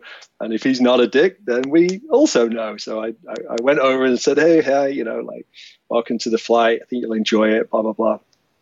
And he couldn't have been nicer. So it's like, okay, first test passed. We can do business here. And then really, I don't know what to say. He was fantastic. Like, it always seems like you come across as like the boot kicker, or the boot licker, I should say. But we had 3 co-pilots all join around the same time. And if you didn't know who he was, or if you didn't know what he was, you would never have got it from the way he carried himself and worked alongside us. There was never any hint of calling him sir. He was just William, and he worked hard, and then he'd go home and you'd see him on TV announcing the FA Cup or something. It's like, okay, that's slightly different to the other co-pilots we have. But when he turned up for a day's work, he turned up for a day's work. He was a good pilot, good decision maker, which you get that feeling that he's obviously come from that background. So when he transitioned to captain, it was pretty easy going for him, to be honest. He put the work in. He had some natural talent on the sticks. He couldn't play Call of Duty to save his life. So. Did he tell you that was his 5th choice as well? Yeah, absolutely. Yeah. He said, I really wanted to go here, but they crammed me down there. Yeah, well, you talk about his background. I mean, again, when I look at those 2 boys when they were and the trauma that they went through, the loss of a mother, and even the Parker Bowles. So Camilla Parker Bowles was my sister's best friend's mother. So we were around that family a lot, and watching them get dragged through the media and knowing that she's a really, really sweet woman, I mean, it's horrendous. So, yeah, when you see someone wearing a uniform that's of royalty, as you said, it could be one of two things. It's a costume, or they've actually are worthy of the uniform. And it's so great when you hear, yes, whether it was William or Harry, these young men are not only carrying on the altruism that their mother displayed in the royal family, but they're also serving, the way they should be serving. No, absolutely. And he took it 100% seriously, was totally committed, and you could tell he had other things to do. But when he was there, he was, like I say, he was there. We performed some great rescues together, which I think I was telling you before. It made me chuckle because you read the comment section of all the online, kind of news outlets, and it's like, oh, yeah, they're all phony missions for William, and they're just faked and all this kind of stuff. And it's like, all right, I'm going to have to go through my logbook and cross a few out there, because they felt quite real at the time when we were, hovering in the cloud with the blade tips feet from the cliffs and William's holding it steady. Seemed like he was doing that for real, but now that I know it was just all bullshit, great, Yeah, the keyboard warriors of the world, educating the planet. Yeah, but it was, the weird part of it was you knew more about him than you would know about an average person coming to the squadron, because I'm a few years older than him, so I've grown up like with him in the news since he was born. Yeah. I know his story, or some of it, and you have to try and shut that out. You can't talk about things like that, because if he doesn't want to bring them up, that's not how you would talk in a normal course of a conversation, like someone you never met before, and go, oh, tell me all about how it was, when your mother died or something. You would never say that to them. And you could see people sometimes almost tripping over it. You'd see them in the news and they'd want to talk about it. It's like, no. Like, we don't know that part of his story. If he wants to tell us, that's on him. If he doesn't want to tell us, we shouldn't know that. It's the press has made us aware of aspects of his life that we shouldn't have access to. So sometimes you had to really kind of catch yourself and not say something like down that path, but treat him like a normal guy, and that's how it was. It was fun to have him on the squadron. Absolutely. So just give us an overview then of some of the search and rescue, because I think what's interesting with protecting the coast in the UK is we have, for example, the lifeboat, which is, basically volunteered, versus Coast Guard doing all the stuff here in the US. So what did it look like, your role in that? Yeah, absolutely. So search and rescue was like basically came into fruition. I think John talked a bit about how the fast boats used to go and pick up the Spitfire pilots and those kind of people. That was the beginning. And it develops into helicopters, and it was for ejectees, pilots, military pilots that ejected from their aircraft around the coast. And then as aircraft got safer, they realized that actually that was such a small percentage of what they were doing that it's either stay relevant or lose your job. So they kind of transitioned into providing aid to civilian power. So I did everything from assist armed police to fly premature babies in the middle of the night, through to taking injured fishermen off boats in high seas or injured hikers in Snowdonia. So geographically, where we were, all the bases had about an hour's range ring that interlocked around the UK. So there was 6 military bases at the time and a couple of civilian ones that provided coverage all the way around the UK. So really, most of our work was into Snowdonia, into the mountains around there. But we also covered part of the Irish Sea as well. So we had, exactly as you say, we had a bunch of lifeboat stations, volunteer lifeboat stations that also protected that water. And we also had a bunch of mountain rescue teams that were on foot into Snowdonia, and those men and women were very impressive. The speed of response, they were like mountain goats with medical training. It was pretty impressive. We had a good working relationship with those guys and girls. So there's lots of options of things to use, but generally we were about the fastest. We were on a 15 minutes call out by day and 45 by night. But probably an average launch was about 10 minutes from hearing what it was to getting going. And sorry. No, please carry on. No, I was going to say, so you weren't quite sure what was coming. We had a very distinct job phone, as we called it. It played a particular noise. I'm sure if you played that to me in the middle of the night, I'd probably soil myself and leap from the bed. We would kind of crowd around this phone, and the first thing we wanted to hear was wet or dry. And so is it over water, over land? Because you might have to get your immersion suit on. So we'd start throwing the immersion suits on, head to the helicopter, get it cranked up, get a point on a map, and then kind of figure out everything on the way. And that was it. But we had all kinds of calls, lots of various different things. Yeah, it's the one thing. What two roles had I ever been young enough to enter the U.S. military? I think the PJ pararescue is incredible in the Air Force here, and then the rescue diver, is another one, which I believe, so a rescue swimmer, which I believe is the Coast Guard. So those two roles, and again, it's rescue, and like you said, a lot of the branches are out there pursuing, and controlling and killing whatever needs to happen. But those two are both responding in more like a fire paramedic style response. Yeah, absolutely. Our rear crew, so we would have a winch operator and a winch man. Sexist as it is, sorry, that's what we called them. But they would come from a helicopter background, or not necessarily a helicopter background, but like a flight engineer background. So they had some air experience already. And then they would basically be selected as they went through training to either operate the winch or go down on the winch. And those that went down became fully trained paramedics. They were the same qualifications as a street paramedic in the UK. So they had to do a lot of supplementary schooling to get them to that point. And quite often they would be the first on scene. Sometimes there'd be ambulance crews there. Sometimes the mountain rescue teams would either be on scene or very close behind. But quite often they could be the first person there dealing with all kinds of medical emergencies with their limited equipment. And we were looking really then just to stabilize, scoop and go, rather than turn it into a big kind of operation on the side of the mountain.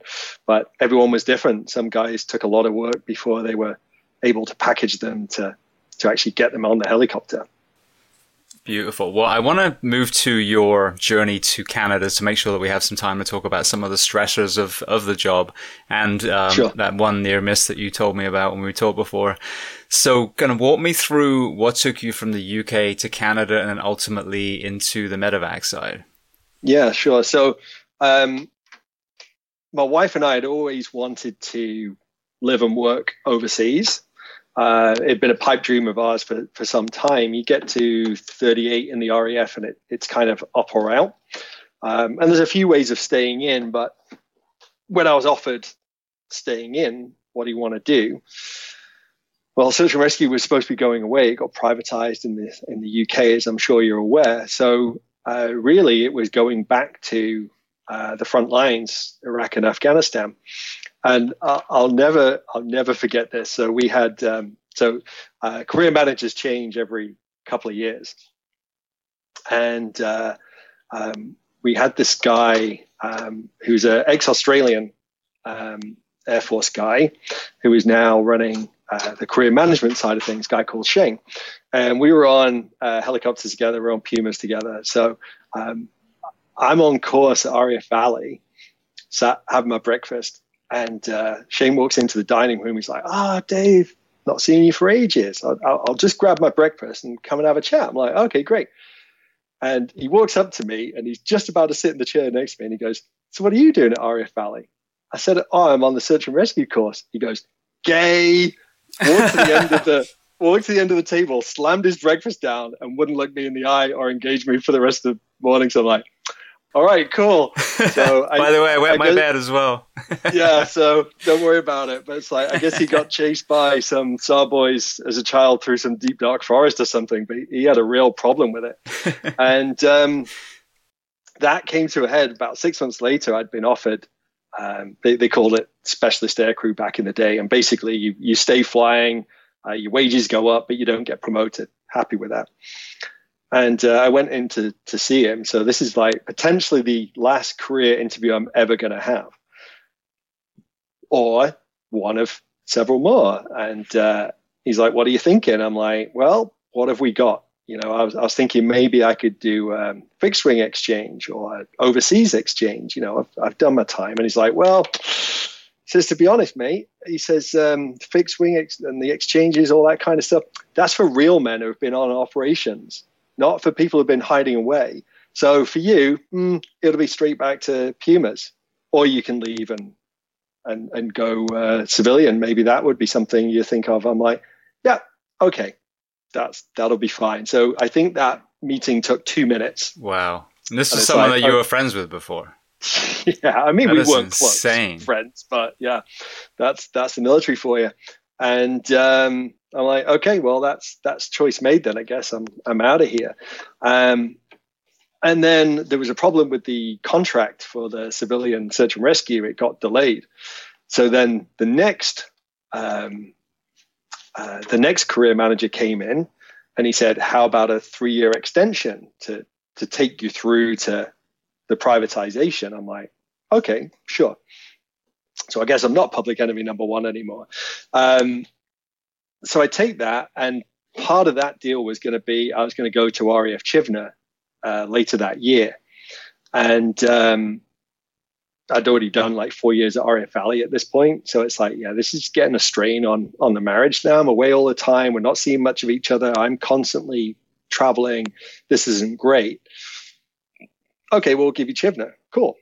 So later that year, we went to New York for my wife's birthday and spoke to an immigration lawyer of like, right, just how do we do this? Let's start thinking about this seriously. Came back from there. Was at a friend's party, and he said, oh, the Canadians are looking at recruiting pilots. I'm like, oh, that's interesting. And then they pulled the Air Force pulled the rug on the Chivner posting and said, actually, it'd be better if you stay at Valley for the next 3 years. Oh, really? So me and the missus sat down and were like, what do you think? Canada, should we roll the dice? And it's like, you know what? Fuck it. Let's give it a go. Because no one really knew what was going to happen with the privatization of search and rescue. There's this persistent rumor that, you know, our hands would be tied. We wouldn't be able to do as much as civilian search and rescue as we used to be able to do, and the job would change significantly. Turns out none of that's true. The guys and girls are stuck with it, doing a fantastic job. So anyway, I applied to search and rescue. Applied to the Canadian military, and they came back and said, great. You can fly the Bell 412 in a similar role to what I would have been doing with the Puma. And I was like, well, A, I've not flown that aircraft since training 20 years ago. And B, that's not really what I want to do. I kind of wanted to go on search and rescue. And they were like, I don't know if we want to give you that kind of thing. And I just so happened to be on shift with William, and he's like, so actually, I know someone in search and rescue. You want me to speak to them? And I'm like, the bigger man would say no, but yes, please. Actually, based on your track record, I need all the help I can get. Exactly. So I don't know what got said, because the guy wasn't that senior, but he's quite influential. And I've subsequently had a beer with him, and he said, I'll never tell you what level of involvement like I had with William and all the rest of it, which I suspect he's saying, so I'll buy him more beers every time I see him. Like, so I feel like I'm in debt. He probably did bugger all. But anyway, they came back around and said, okay, we'll offer you search and rescue in the RCAF. So that immediately made it a much better proposition. So I turned around and called my career manager, who would offer me the 3-year extension. And he said, well, that was a waste of a 3-year extension, wasn't it? And I'm thinking, not for me, it wasn't. I got an extra year, so that's great. And that was that. So I left and came here. Brilliant. So when we think of a lot of our pilots that work with EMS in the US, you hear, I've heard at least that, in the wildland side, amazing stories of Vietnam vets that, even seen some of the video footage, these incredible pilots that work on the EMS side. So again, there you are, a war veteran now working with, the air ambulance side. So what was different about that versus all the different roles you'd had before? Yeah, so that's jumping ahead slightly because I joined the Canadian military. So I went back to search and rescue there for another 5 years. And then due to some health reasons and stress at work was why I finally transitioned out the military. But yeah, it's very, very different, I would say, insofar as you're contracted for a job and they just want that job doing. So I almost have to rein it in from what I would have done with search and rescue, which is make it at any and all cost, if you can, safely, through to like, well, what's the percentage of us getting there? 50%. Oh, okay, we'll send a ground ambulance or whatever. So the go element has been removed to a degree. It's still important. We have an auto launch system here. So car crashes, wilderness accidents, cardiac arrest, all that kind of stuff will generate an auto launch and we'll go as fast as we can. But everything else really is going to be a much more calm look at the facts and can we actually achieve this mission, whereas search and rescue, unless it was foggy outside, would be running out the door and we'll figure it out on the way kind of thing. Right. Well, I know, again, you talk about the health issues and, with all that time flying, with the stresses, of the importance of your role in the greater picture. You talked to me about some events that created a kind of domino effect on the mental health side as well. Yeah. So kind of walk me through that. Sure. So we'd obviously had, like, on the mental health side of things. So I guess there's stuff bubbling away in the background that you come back from Iraq, 1 minute you're in the desert, the next minute you're in the shopping center going, okay, this is kind of weird. When we first went to Iraq for 3 months, I didn't feel a solid floor under my feet. We were just on like boards and sand. It's quite a weird experience to then come back and put your feet on concrete. It's like, it feels strange. And then going into search and rescue again, like we had some pretty dicey incidents there, including one that we discussed before, and I'm sure we'll circle back around to, but an icing incident in the mountains, which was pretty severe. And none of these things were resolved, just none of it. I would just, we'd just drive home and that was it.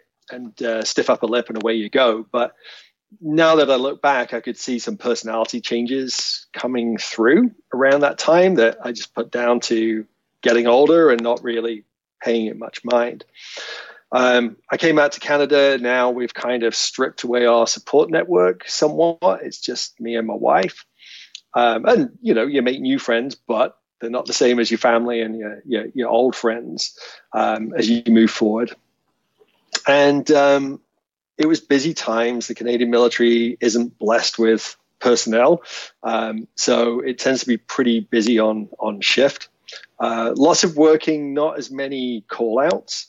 So you're always on this knife edge of wanting to go and do something, and very rarely actually flying and achieving what you've been training for. You're kind of always a bridesmaid, never the bride. A lot of turnbacks because just the geography of Canada, it's freaking huge. So chances are you get halfway there, someone else got there first, see you later kind of thing. And I did my upgrade again to aircraft commander. And in the middle of that, we had an actual rescue from a boat, which was cool. So we did this boat. We go to the bar and we enjoy ourselves because we've done a successful rescue. We're not on that night. We're in the middle of this kind of upgrade ride, and they like to see how you do after no sleep and a skinful of booze kind of thing. Can you still make some good decisions? And I got up the next day and I pooped blood. And I'm like, that's not normal. mid 40s. Interesting. And I thought, well, I had a bit to drink last night, so maybe that I've just aggravated my stomach, and that's that. But it kept going and going and going, and it's like, all right, I'm going to have to go see the doctor. I didn't do the classic man thing of like, this will blow over. I mean, it took me about 10 days, but I still feel that's fairly quick for me to go to the doctor, and they didn't have a clue. So we go through various, try this, try that. In the meantime, like the need to go to the bathroom's accelerating. So I remember shortly after I got upgraded, I'm like, great. We got called out in the middle of the night. It's going to be my first operational mission in Canada. Very excited.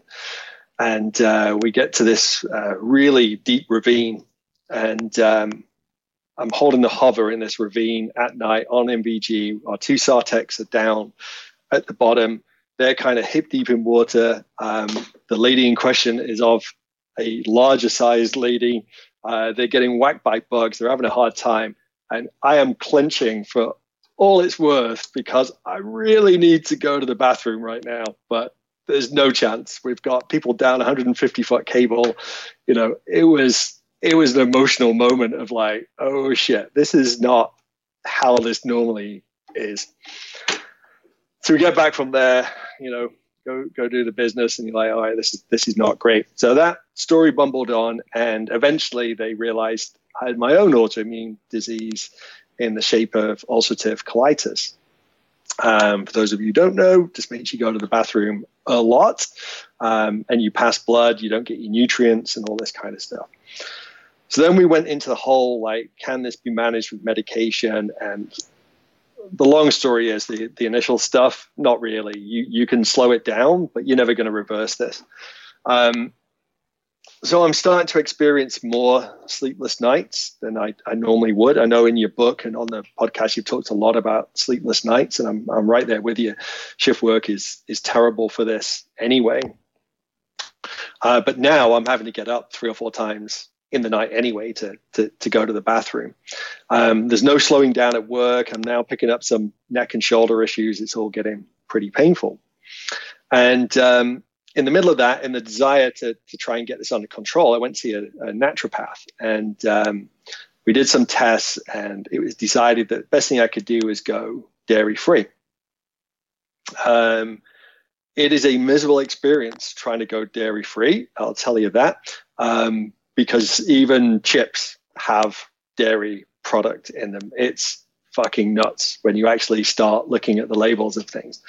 You're also that guy in the restaurant. Does your bun have milk in it, please? Oh, I don't know the store bought. Okay, no bun for me, thanks. Do you want vegetables? Oh yeah. Oh, do you put butter on the vegetables? Yeah. Okay, well, I don't want butter on the vegetables. Holy crap, it's impossible to order. It's a nightmare. But I stuck with it, and about the 6-week mark, I actually started noticing a bit of an improvement, which I'm now, when I go back and subsequently what happened, I'm not entirely sure whether I was just seeing the medication finally kick in or whether I was seeing a true dietary improvement. Anyway, do that for a while, go back to my specialist. I'm like, hey, I've got this under control. I'm gonna pretty much stop my meds. And she's like, okay. So I did. And then just before we were about to move from Nova Scotia to British Columbia by car, road trip, it came back with a vengeance. And I mean a vengeance. And I had to go and get scoped every few. Oh, men's health is great, James. I'm very sorry about this. This is probably taking a dark turn. No, it's important though. Too late now. We're there. So I was getting scoped every few months as a result, and you have to give yourself a bit of a cleanse out down there before you can go. And I was due to drive a couple of hours to the hospital that afternoon, so I had to do cleanse before you go. And the feeling of the cold water hitting, I guess, what was now a very infected stretch of bowel put me down. It just put me down onto the bathroom floor. My wife came in and she had to help me out of the bathroom onto the bed, to which I couldn't straighten out. And I'm like, we cannot drive. We can't go. that we're done. She's like, no, you've got to. She basically manhandled me into the car and drove me to hospital with me, like in so much pain. I was incapable of doing anything. Doctor takes a look. She's like, oh crap, that's not good at all. I'm going to admit you to hospital. And it's like, you can't admit me to hospital. I've got this move coming up, like 2 days. If I don't go, I'm going to lose this posting. This is what we want. You know, we were done with Nova Scotia. We wanted to get to Vancouver Island.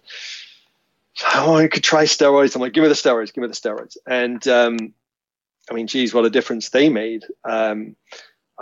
Like a couple of days before, I'd try to work out with my wife, and I was shuffling around with this indoor running track like an old man. I could barely lift a thing. And I took the steroids, and the next day, you know, I was turning cartwheels. It's like, holy crap, what a different person. But of course, you can't stay on them. So it got me through the drive, and I got to the next base, and I keep going.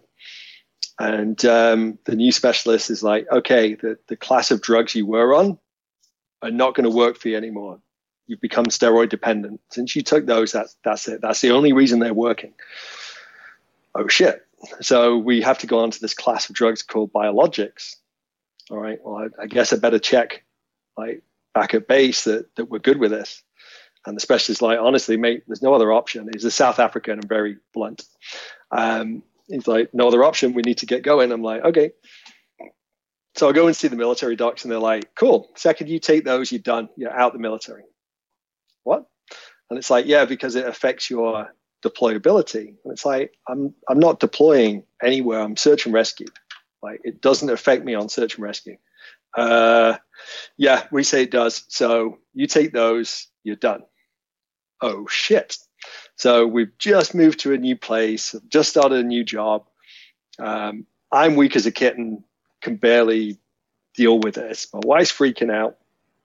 The stress is compounding at this point. And that turned into a very long story, but basically I ended up taking the biologics after holding off for months and months and months and not getting any better no matter what I did. So it's like, all right, I'm going to have to put my health first. And in the middle of that, basically my bosses decided that I'd be way more useful if they just posted me off somewhere else. They wouldn't give me time to get better. They wouldn't give me time off to allow the new medication to take a hold. None of that. There was no support whatsoever. But they were going to post me, which was even more stressful than in the middle of everything else I was doing. By this stage, I'm going to the bathroom 20 times a day, like through the day and night. I lost about 16, 18 pounds because like, I just wasn't getting the nutrients anymore. It didn't matter what you eat. It passes through quick enough that you're not really getting anything. I'm like, okay, I need to do something else. And I'd met a guy at a party who was working for this company, Helijet, who do the air ambulance side of things here. And about 2 days after my lowest point, he phoned me up and he said, when we were talking and you wanted to get out and fly for us, were you serious? I'm like, yes. He goes, well, I think there's a job coming up if you're interested. I'm like, yes. So rather than wait and get a medical release, which was going to take 2 to 3 years, and you said that phrase earlier, victim mentality, and I think you've got to be so careful with health that it's so easy to transition into that victim mentality.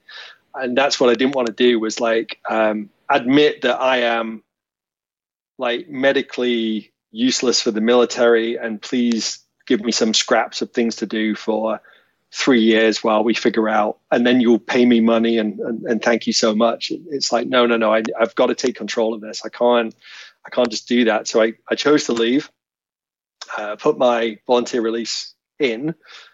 Wasn't 100% sure that's what I was going to do at the time. I thought I was going to have a chance to break it to my bosses. No, the second I put the paperwork in, they told my bosses. So the next thing, I'm getting called into the head honcho's office, and he gave me the full disappointed dad routine of like what a loser I was and how I needed to put the military ahead of family and self. And I'm looking at this fucker thinking, 22 years, man, 22 years. My wife, Like at one point we thought she was dying and I was going to Iraq. She's been dragged all over the world. My health is failing as a result. I think I've put that first enough. Thanks. And the guy was a dick, and offered me no kindness, no, how can we make this better? How could we keep you? And that was it. They held me to 6 months, which was miserable. I couldn't fly. I'm occupying a pilot's position, so the people left in the office are working harder because of me, and I'm there every day to witness it. Taking a drive into a place I didn't want to be, to then have to do the 100-meter dash to the bathroom every few minutes. And it got to be a real low ebb. But the postscript to that was I changed medication. I got out. I struggled to get an aviation medical because of all this going on. So I thought that was in the bag. And then we had another 2 weeks of I'm about to lose the new job, having just lost the old job. But the company were great and worked with me, and away we went.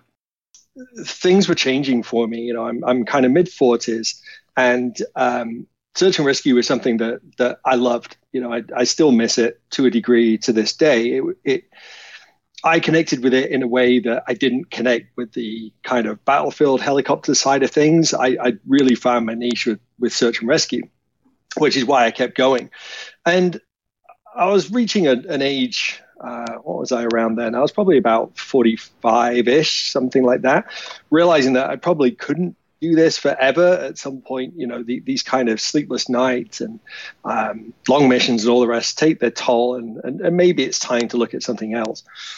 But when it's taken away from you, it's very different. And suddenly there was a bunch of conversations with doctors saying, you're leaving the military, or you're leaving the military and you'll never fly again.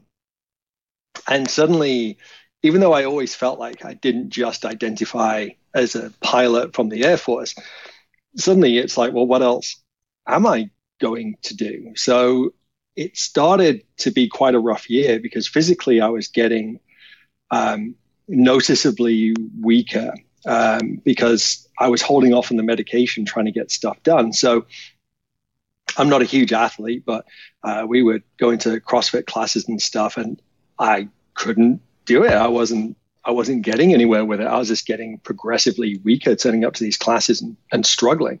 So that's a bit of a blow to your pride.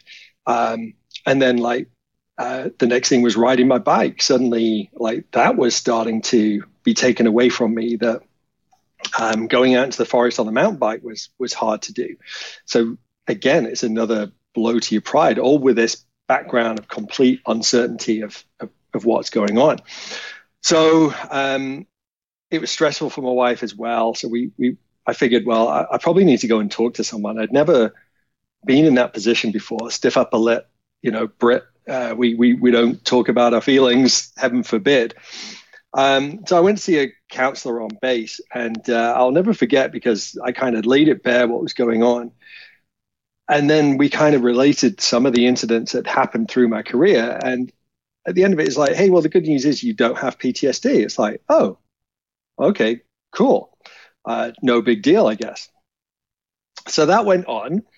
And I spoke to that guy for the best part of a year. And then suddenly I'm out the Air Force, and okay. Lost access to that, but all right, that was the stress of was leaving and losing my identity to a degree and all that kind of stuff. So I've moved on now. It's fine. Well, a really good friend of mine who's a SARTEC moved into the village earlier last year, and we started riding together. And he's been going through some stuff, and we've been talking a lot about it on the rides. And the penny kind of dropped that maybe I wasn't over this at all, that some of the stuff that was going on in my life and some of the things that were happening to me was sounding a lot like what he was going through. And I said, well, this guy said I definitely didn't have PTS. And he's like, that's bullshit. Like, that guy is paid by the military and also cannot make that diagnosis. That's kind of interesting. So I decided that, okay, I'll go through Veterans Affairs and get myself checked out, because it's a nice little pension if you've got anything mental going on, and I'm okay. So, no big deal. Well, geez, things were starting to add up outside of work and at home, and I definitely wasn't feeling myself anymore. There was quite a lot of warning signs looking back at it now. And I sat down with a psychologist and we went through the test, and it wasn't the questions I was expecting. And the questions that he was asking, I was all like, yep, yep, oh shit. And then you realize that there's a name for what's been going on. So I got diagnosed with PTSD, and like a relatively mild form. I would still say that there's things that bother me, but it's not like screaming nightmares, faces of murdered children or things like that. That some people have it way, way, way worse than me. But it was interesting that there was like a physical component that brought me there too, because even though I got the colitis resolved, I've been dealing with a lot of neck and shoulder pain that came from a lifetime of flying as well. And that was probably the final straw, was that kind of chronic pain finally kind of brought me to my knees, and the realization that everything wasn't okay, that there's something going on and it's time to address this. So with the colitis as well, in hindsight, knowing that the gut is about 80% of the immune system, and they have the gut brain, and the impact of stress on gut health, for example. When you look back now, do you kind of factor that in as far as kind of being caused again by the stress of the job? Almost definitely, James. These autoimmune diseases are pretty strange and a bit of they're not a new phenomenon, but there's certainly more of it. They're more prevalent. My specialist, when I moved to BC, says he sees more incidences of this in Canada than anywhere else in the Western world. So he's got a theory of something in the flora and fauna, something in the food chain. But to kind of finish off the journey of colitis, eventually I did get put onto the right medication, and it has been a real success story. So that started when I left, but when I left the Air Force, I just started this new medication, and things were moving in the right direction, but weren't great. Well, earlier this year, we looked at blood work, and the indicator for autoimmune that's normally through the roof had gone to below trace level. And he said, I've never seen anyone respond quite so well on the medication. And I think your change of circumstances and reducing stress were a big part of that. And it's like, yeah, I do feel like, I hadn't resolved all my stress, but I'd actually taken quite a lot away when I transitioned out and came to terms with it. It was a difficult first year for sure. But once I came to terms with that, then I think the reduction in stress has actually been huge for me.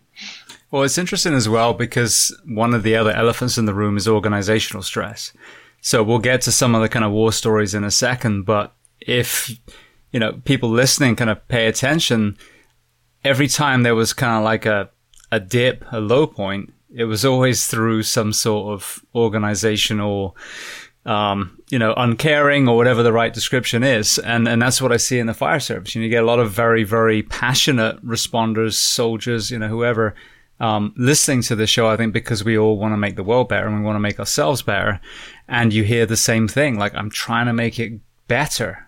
And no one wants to hear it. Everyone pushes it back, tells me to sit down, shut up, you're making me look bad, all this stuff. So to then leave an organization, whether forced or not, I had the same thing when I transitioned to doing this full time and took a huge leap of faith. When people say the weight off my shoulders, it was absolutely literal. The next day I woke up and was like, I don't have to answer to any of those fucking idiots anymore. And I can truly now, forge my own path in the world. So I can see how that element would be incredibly healing for you. 100%, James. Very interesting use of terminology there, because it was that organizational stress. So like I say, I dearly loved UK search and rescue. I still think as a model for how to do it, it's definitely got to be up there for a model to show the rest of the world of this is what you could have. It's pretty phenomenal, really. But it relied heavily on the goodwill of the people involved. I worked a 48-hour shift once. We'd normally work 24 hours. I handed over to the oncoming crew. I went to the beach to go surfing, and I came back from that, and my phone's ringing. So I've been out of work maybe an hour and a half, something like that. And it's like, yeah, this guy's gone sick and there's no one else. Can you come back in? And it's like, yes, because search and rescue is that important and I'm holding the line. Let's do this. And you just work that shift without realizing that, yeah, like this would have broken if it wasn't for the goodwill of people. And that's one story that came again and again and again. And we always used to say, well, we should let it fail. We should let it fail, and people can see what's actually going on, and they've got to do something about it. But you can't. It doesn't You're work. Passionate. No, you've got into that job for a reason. And the thought of stepping back and not being on standby that day and potentially letting people die is like, you can't. And like, as I went further through search and rescue, it's like, you cynical fuckers, because it's just like, yeah, we've got a motivated group of people that we can give them the shitty end of the stick, and they'll just lap it up because they'll just keep pushing themselves. They'll keep going. Like it made me laugh when I came to Canada. The commanders would call search and rescue a no-fail mission. It's a no-fail mission, which is complete bullshit. As like 4 out of 5 aircraft were broken, or some days all the aircraft broken. Oh, and the way that we're running the shift plot for the rear crew is smoke and mirrors. Like, this guy can't afford to be called out on a mission that night because he has to work tomorrow. Well, how does that work? Why aren't we, like, what happened to this no-fail mission? Like, you need to suck it up and work harder. It's like, I'll suck it up and work harder if you support me from above too. But they don't want to. And it's heartbreaking to see. And I realize you reach a point that you've either got to accept you're going to drive yourself mad and drive yourself into the ground by trying to improve it, or stop giving a shit. And if you stop giving a shit, it's time to leave, because you shouldn't be there anymore. So it's really hard. It sucks everything out of people, and then goes, see you later. And it's hard. It's hard to tell people, like, going into these careers, that this is your future. It's just the machine's going to grind you up and spit you out one day, and not give a shit whether you turn left or right when you leave the main gate for the last time. No one cares. And it's heartbreaking. It absolutely is. And the thing is, when I listen to some of the conversations I have, it's kind of like, oh man, this is, the kind of doom and gloom dark side. But the reality is, pretty much everyone wearing a uniform is doing it because they care. And you see that, in volunteer firefighting in the US. Like, there are people that are volunteer firefighters in suburban areas with a very high tax bracket. But they're like, well, they'll do it for free. So, let's just buy them a fire engine every 3 years and don't tell anyone, and we should be good. And it's horrific. And as you mentioned, all the millions of dollars that put that missile on that go-herder could have funded so many first responders, could have made sure that all the helicopters were maintained in a search and rescue capacity. And that is the thing. It's not like we want more money. It's just there's such a misappropriation of funds, and there's areas that we absolutely waste money, like the war on drugs, for example. I mean, that's billions of dollars wasted, chasing addicts and putting them in a concrete box to make people that own prisons rich, So, but it is, and the problem is that we do care, and we will show up, and you see that over and over again. They're firing firefighters and cops over mandates, and then who do you think's filling the gaps? Other firefighters and cops that happen to get the vaccine or whatever. They're not bringing in all these new people that they've trained, and they're, supplementing. And the same with COVID. The NHS, you saw, how do you bolster the NHS? Oh, we'll just get outside and clap. That should fix it. I had such a problem with that, James. It's like, okay, everyone's banging pots and pans for 2 weeks until they stop giving a shit about banging pots and pans. And it's like, why aren't we talking about pay raises and standards of work? Like, why aren't we getting these people the deal they deserve? And it's like, well, it's easy if we just bang pots and pans and then everything's good, right? It's like, fuck you. Exactly. And now we're getting the ripple effect where all these people, and not just responding, the people that were in any capacity that kept the world moving while everyone else hunkered down in their homes, 18, 20 months later, now we've really got to take care of them. And we're seeing the opposite. We're seeing law enforcement dragged through the dirt. We're seeing responders and doctors and nurses being fired because they didn't have a vaccine. So it's a giant fuck you at the end. Yeah. And the thing is, the reason why these conversations are important is because you and I care. And we care about the men and women that are sitting in those seats right now. And it's just pulling the curtain back and saying, look, this could be amazing and you should be, supported financially. You should have the equipment, the training, the rest periods to make this, because this is the best job in the world. Search and rescue, fire, paramedic, amazing career. They're all the same. But fantastic. That job can be made miserable if the employer is not justifying the courage and service of the men and women that work under them. And that's the conversation. It's not about the profession. It's not about the people in the uniform. It's the people that, quote unquote, lead or lack thereof, your profession, my profession, and the knock-on effect of that killing us, our brothers and sisters, and the men and women that we serve in our communities. Absolutely. Yeah. It's always upset me, James, that to not get the patient care right at the tip of the spear. And we'd see this again and again, so I go back to when I was in Wales. Our local mountain rescue teams were fantastic. And if they had a call, more often than not, they'd call us direct and say, hey, we're about to ask for you. So you can get ready. It's like, great, go for a nervous pee, get my kit on, stand by the phone, ring, ring, call to the mountains. Okay, great, let's go. So we were there in super quick time and we had that person off the mountain, done, into hospital. Fantastic.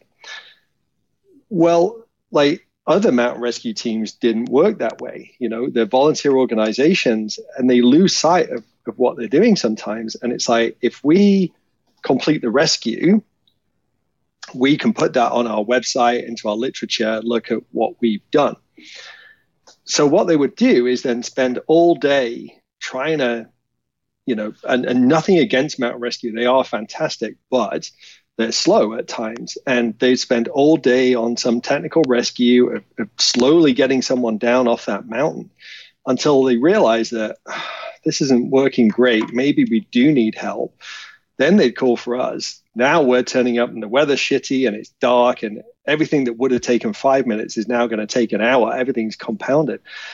And eventually we get it done. And it's like, we've got to put politics and pride and everything else aside. What is the best thing for this person right now on a cold, wet, shitty hillside? Are they going to be pleased that they got bounced down in that kind of mountain rescue stretcher, or are they going to be pleased that it took 10 minutes to hospital in a helicopter? And that, egos, notwithstanding, for that patient, it's going to be better if we get them off the hill fast. And we see it again and again. And I came across to Canada, and you come with high hopes. You're like, okay, I've got all these great ideas. I'm going to share the wealth with you guys. So we have search and rescue technicians in the back of the cormorant, 2 of them as a team.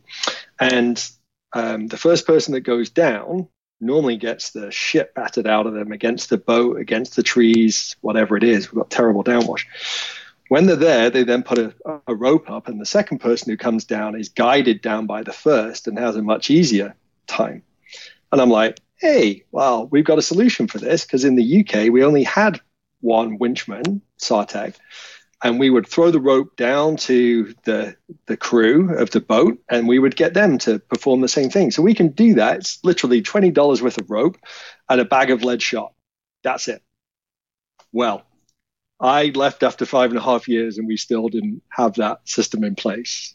One of the Sartec leaders was on my side, and we kind of made it ourselves and was using it, but it was all unofficial. No one wanted to staff it. No one could see the value. Well, we don't need to do it like that. It's like, the rest of the world do it this way. Why are you different? Why are we risking men and women and with injuries before they even get to start doing their job, when we could simplify it for the case of $20? And it's like, oh, no.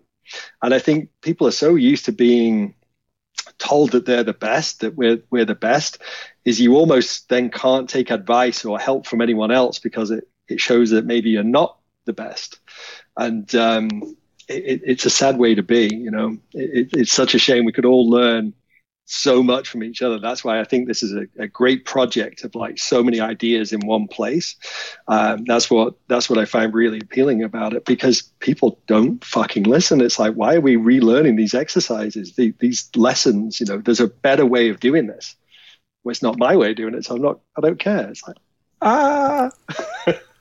Yeah, well, that's something I've talked about a lot here, and people listening that listen often and probably be thinking like, well, we should just shut up about this. But I don't remember England when I lived at home, everyone beating their chest saying we're the best country in the world. But in America, that slogan is thrown around a lot, and there's a difference between pride. Everyone should have pride in where they're from and their culture, and sure. But you've also got to have humility. And when you start saying you're the best, I mean, basically it's narcissism. It's national narcissism. And absolutely, as soon as you say you're the best, you're basically saying, I don't want to learn from anyone else. Now, in the fire service, that's the worst thing you can do. As the phrase goes, the moment you think you know everything, it's time to retire. And absolutely right. But yet, as a nation, we do the polar opposite. And I've had people on here, going with the NHS. I love the NHS philosophy, the Norwegian prison models, the Finnish education system, the Portuguese drug policy. There are countries out there that have proven that they're doing things better. And I see that in the fire service. And you have two departments that butt up against each other that are reinventing the wheel on their own, instead of just knowledge sharing things that work really, really well. And it's absolutely maddening, because all that effort people spend on trying to make themselves look like they made everything up, you could all learn from each other, and every single fire department or every single hospital or whatever it is can all rise up together, sharing each other's great ideas. Mm-hmm. Yeah, the words that used to strike terror into my heart in the military was center of excellence. Whenever anyone said they were turning something into a center of excellence, it was like, time to get the fuck away from there, because it was going to be the opposite. It was just going to be a shit show of people going, we're the best. And it's like, no. Let's have some humility. Let's go learn how other people are doing business, because I bet they've got some great ideas that we could incorporate, Well, it's funny because our National Firefighters Union's mental health facility, that's just one facility in the northeast of the country, is called the Center of Excellence. So I'm just going to leave that right there. There are some great centers all over, again, great organizations all over the country, but they're siloed again. I think as a national union, we should have, community and again, everyone kind of joining forces with the best ideas. Absolutely. Yeah. Well, I'm going to kind of pull you into one of your war stories, and then we can kind of taper off from there. But you mentioned earlier about the icing. And when we spoke before, that seemed like that was probably one of the scariest times you had in a helicopter. Absolutely. So. Yeah, undoubtedly, James. And, this is probably, one of the first real steps in the chain along the downward spiral of mental health. This was probably an unresolved issue. So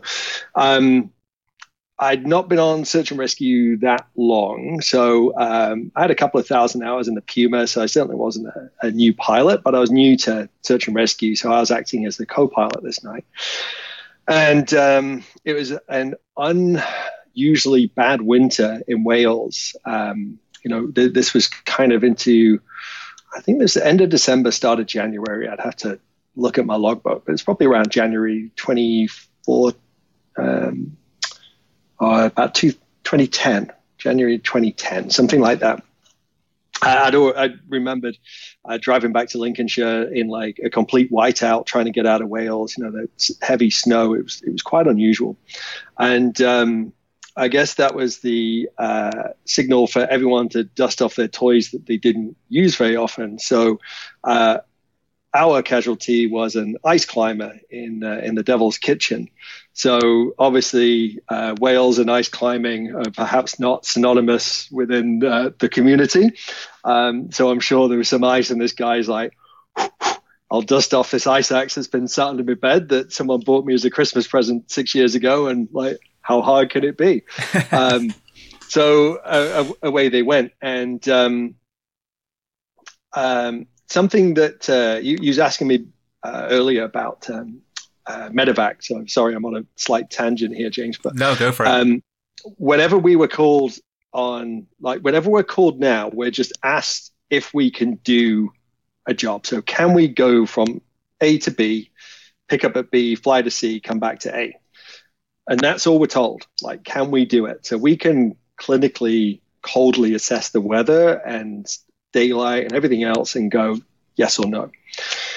On search and rescue, and probably much like you got for your call outs in the fire department, we're told what it is. So we're told things like, this guy has got a broken femur. And that's what we were told. So we would spend all day as a crew, 24 hours a crew. So more often than not, you'd go and look over the paramedic's shoulder at some point during the day because there's only so much flying you can do. And, hey, tell me more about this. And I got a bit of a medical background from talking to the guys. You know, you get a clearer picture of what's serious and what isn't. So a broken femur, obviously pretty serious. So the Saturday evening, off we go, and it's snowing heavily. And to me, like new to search and rescue, and the winchman was also pretty new to search and rescue. Again, we're both experienced helicopter guys, but new in this role. And we brought up a few times, like, this weather seems kind of below limits here. And the captain and the winch operator, who's also our squadron boss, they were like, no, this is fine. So it's like, okay, maybe we just need to man up. You know, maybe we're new to search and rescue, and this is what it's all about. Less of the bedwetting, that's for sure. Like, so we tried. We tried for a long time to get to this climber, and we really struggled getting it through the weather. And we eventually got there, and we put down the winchman, and he didn't have crampons with him, and he was about 2 meters short of the casualty, and just could not get to the casualty. He just couldn't safely cross these rocks. Oh shit. Okay, well, now we've got to go back and refuel, and mountain rescue teams who were on scene, you're going to have to bring that patient lower. Now, they had a doctor on the team and a paramedic. So although this guy was going to have a very long, shitty night of being taken down the mountain, he did have good care with him. But I found this phenomenon on search and rescue that once you've been doing it for a while, and once you had enough successful rescues under your belt, the Superman effect took over. You became a pocket superhero, and no job too tough. You know, we're going to complete this. I was told very early on that the hardest thing you'll ever do as a search and rescue captain is say no, and it's true. And we can talk about that later. But saying no was actually very difficult for so many reasons. So we go back, we refuel, we wait for them to take them down, and we reposition to the mountain rescue hut. So we're looking up at the Devil's Kitchen, and for those of you that don't know anything about it, it's basically like a big bowl feature. So you can have cliffs on three sides, a few hundred feet high, big climbing area in Wales. And we could watch the head torches coming down and coming down. We're very intent now on getting this thing done. The weather's improved somewhat, so cool. And finally, they radio and they say, right, we've got him where we think you can get him. Okay, great. So we flew into this bowl, and if you could imagine, the climbers on the right-hand side of the aircraft, and we're facing into the rest of the bowl. So now on three sides of us is cliffs. The only area that's clear is behind us.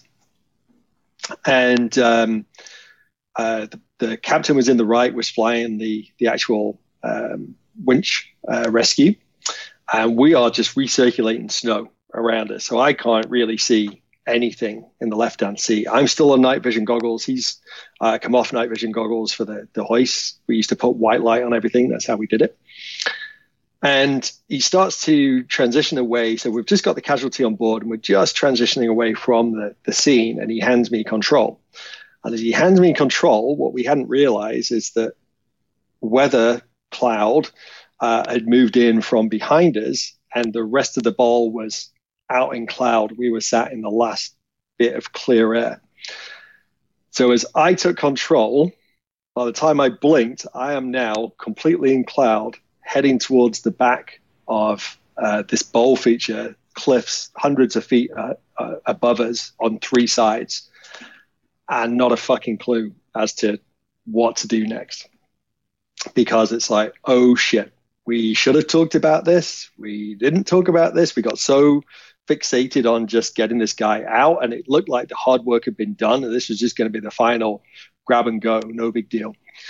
And I knew I had to turn left, so I just turned left, and my balls crawled into my throat is the only way I can describe it. Like the skin crawl was like, I think like my feet was sucked up my arsehole by the time I'd finished getting around, because it felt like physically I wanted to get away from the cliffs. We're going to hit any second.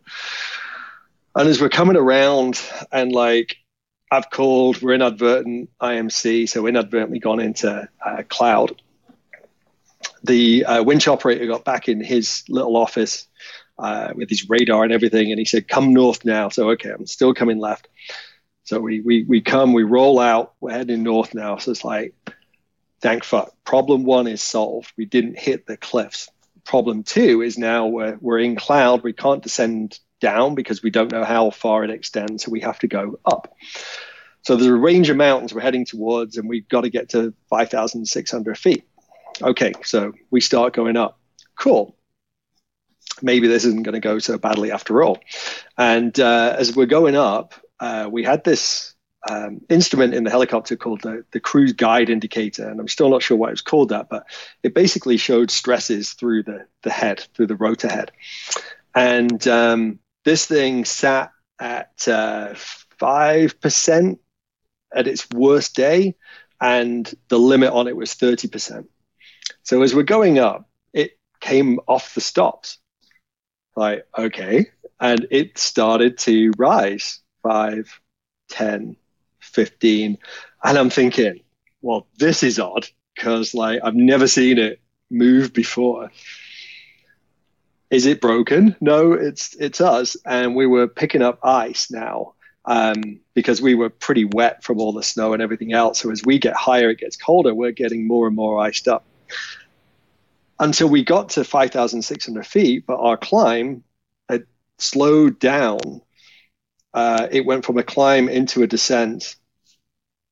The cruise guide indicator got to 100%, of which the limit was supposed to be 30.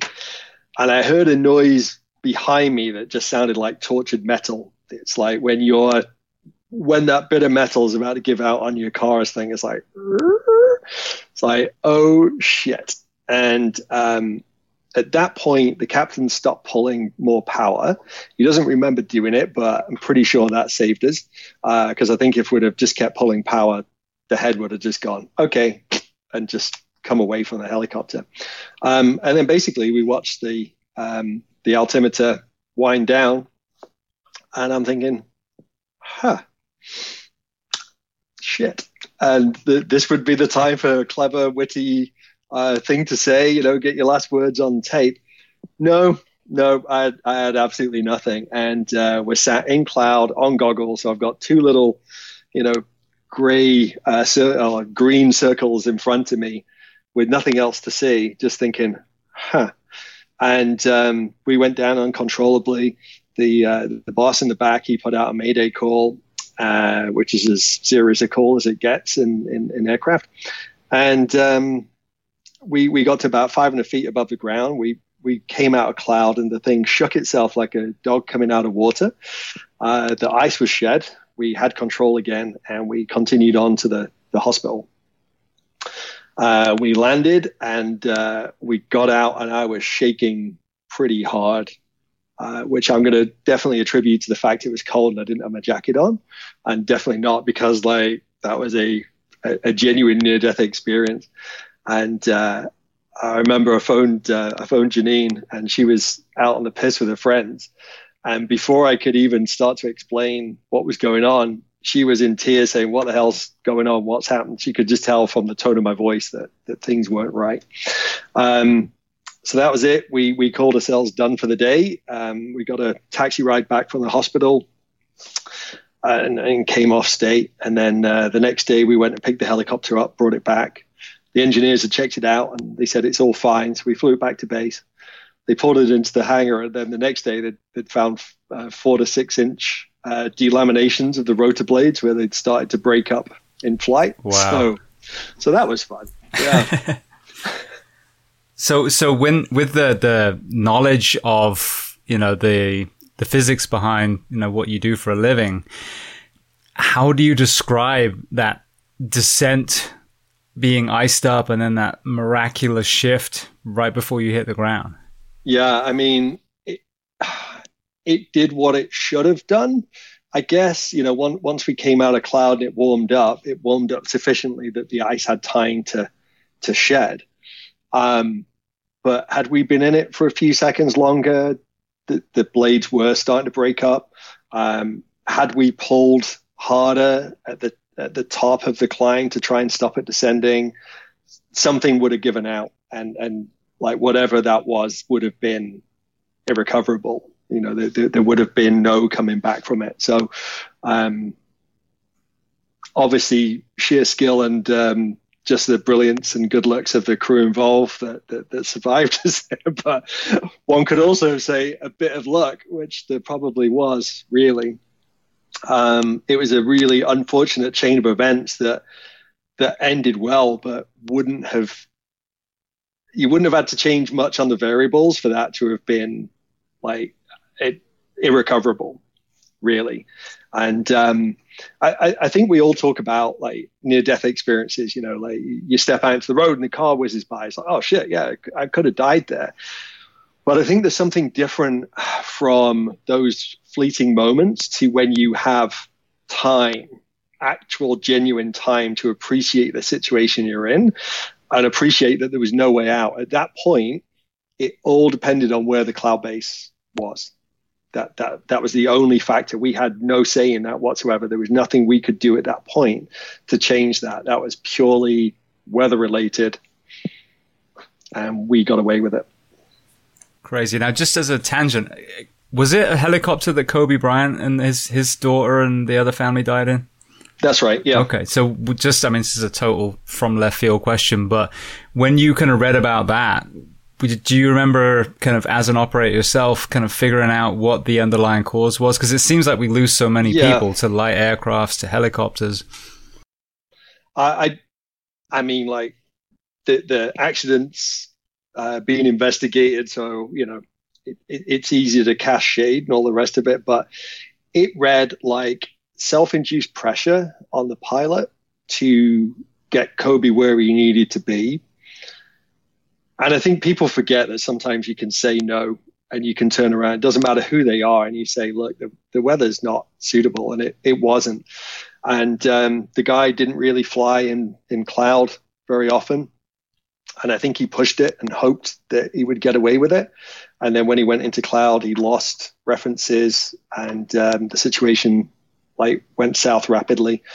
From that point, he wasn't going to get away with it.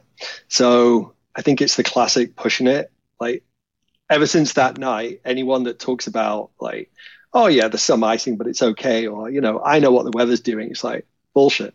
No, you don't. Like the weather, if there's any doubt, there should be no doubt. Like, but it's so easy to get self-induced pressure to push on. And again, Search and Rescue is a classic for that. Slight tangent on another story. And this one was with William, actually. So we get called to a 4-year-old with a head injury. Oh shit, head injury. That sounds terrible. So we get heading into the hills. And just before we get there, they call us and they said, oh, no, it's a hip injury. And it's like, well, that's still pretty bad. Pelvic area, you know, all that blood loss. Holy shit. So we push into the mountains, and William was flying. I was in the left. And it was like there was a force field around the mountains of Snowdon. It was like a snow globe of snow and shit and corruption within the mountains. Everywhere else was okay. So we go in there, we get hammered, like we're getting hammered on that mountain flying. I'm like, we haven't got a lot of power. I said, I tell you what, let's give ourselves the best chance. We came back out. We dumped 1,000 pounds of gas straight into the ocean. take that Earth Day. I'm going to have to turn a lot of lights off in my lifetime to atone for that. But this kid's in a bad way. We've got to get there. And we go back in, and it was a gnarly approach into this shitty little landing spot. And William's a rock star, so yeah, he's doing that, no big deal. And I'm sat in the left-hand seat, and I'm looking out, and there's a paramedic holding this kid in his arms. It's like, well, I'm not a paramedic, but I'm pretty sure like a hip injury shouldn't be treated like that. Oh no, he had a lip injury, and his dad, I guess, had called for help, and the paramedic had driven a streetcar, and I mean like a shitty little tiny Peugeot kind of thing with basic summer tires on. It'd gone down this farmer's track, steep one, with snow on the ground, and couldn't get back out. So it called for a helicopter, and somewhere in the loss of like communication, that turned into a kiddie with a head injury that needs search and rescue. And like, it's like, holy shit, we just risked ourselves. We just like dump gas into the ocean. It's killed a bunch of fish. What? Yeah, no big deal. But this kid, like whether he gets to hospital in 10 minutes or 10 hours, the outcome's the same. He's going to have a little scar on his lip. And that's it.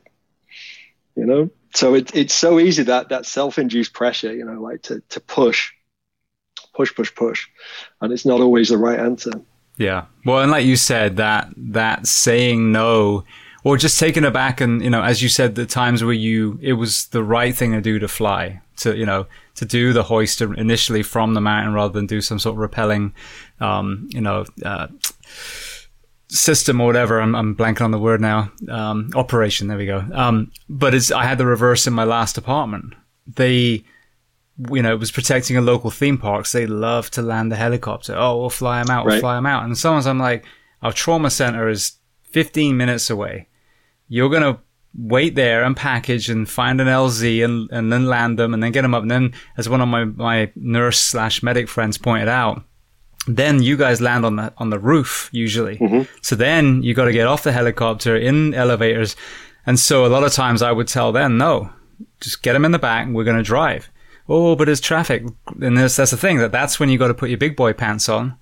Take off your little sheet from your bedwetting episode, because that's what the hard shoulder, the opposing lane, that's what they're there for. You got to drive safely. But yes, this is not, we're not at Disney anymore. This is the real world, and you've got to get this kid. And if the road is the best way, the road is the best way. If the air is the best way, the air is the best way. But as you said, if neither of those are a safe option, and you might kill the patient and or the crew, well, then that's another decision where, no, we can't go at the moment. What can we do on scene? Can we bring a doctor here? So you have to think around that. But absolutely, I agree with you 100%. The hardest thing to do is to say, no, it's not safe. And same with a fire, fire blowing absolutely. Out. Oh, we're aggressive. No one in there is alive. So you're not going in. There was a U.S. Coast Guard exchange pilot when I was on the Cormorant Squadron in Nova Scotia. And I can't remember his exact phrase, but he basically said every mission, starts with you rescuing your own crew, basically, was to that effect, was like, that's how it should be. The most important people you bring back is those.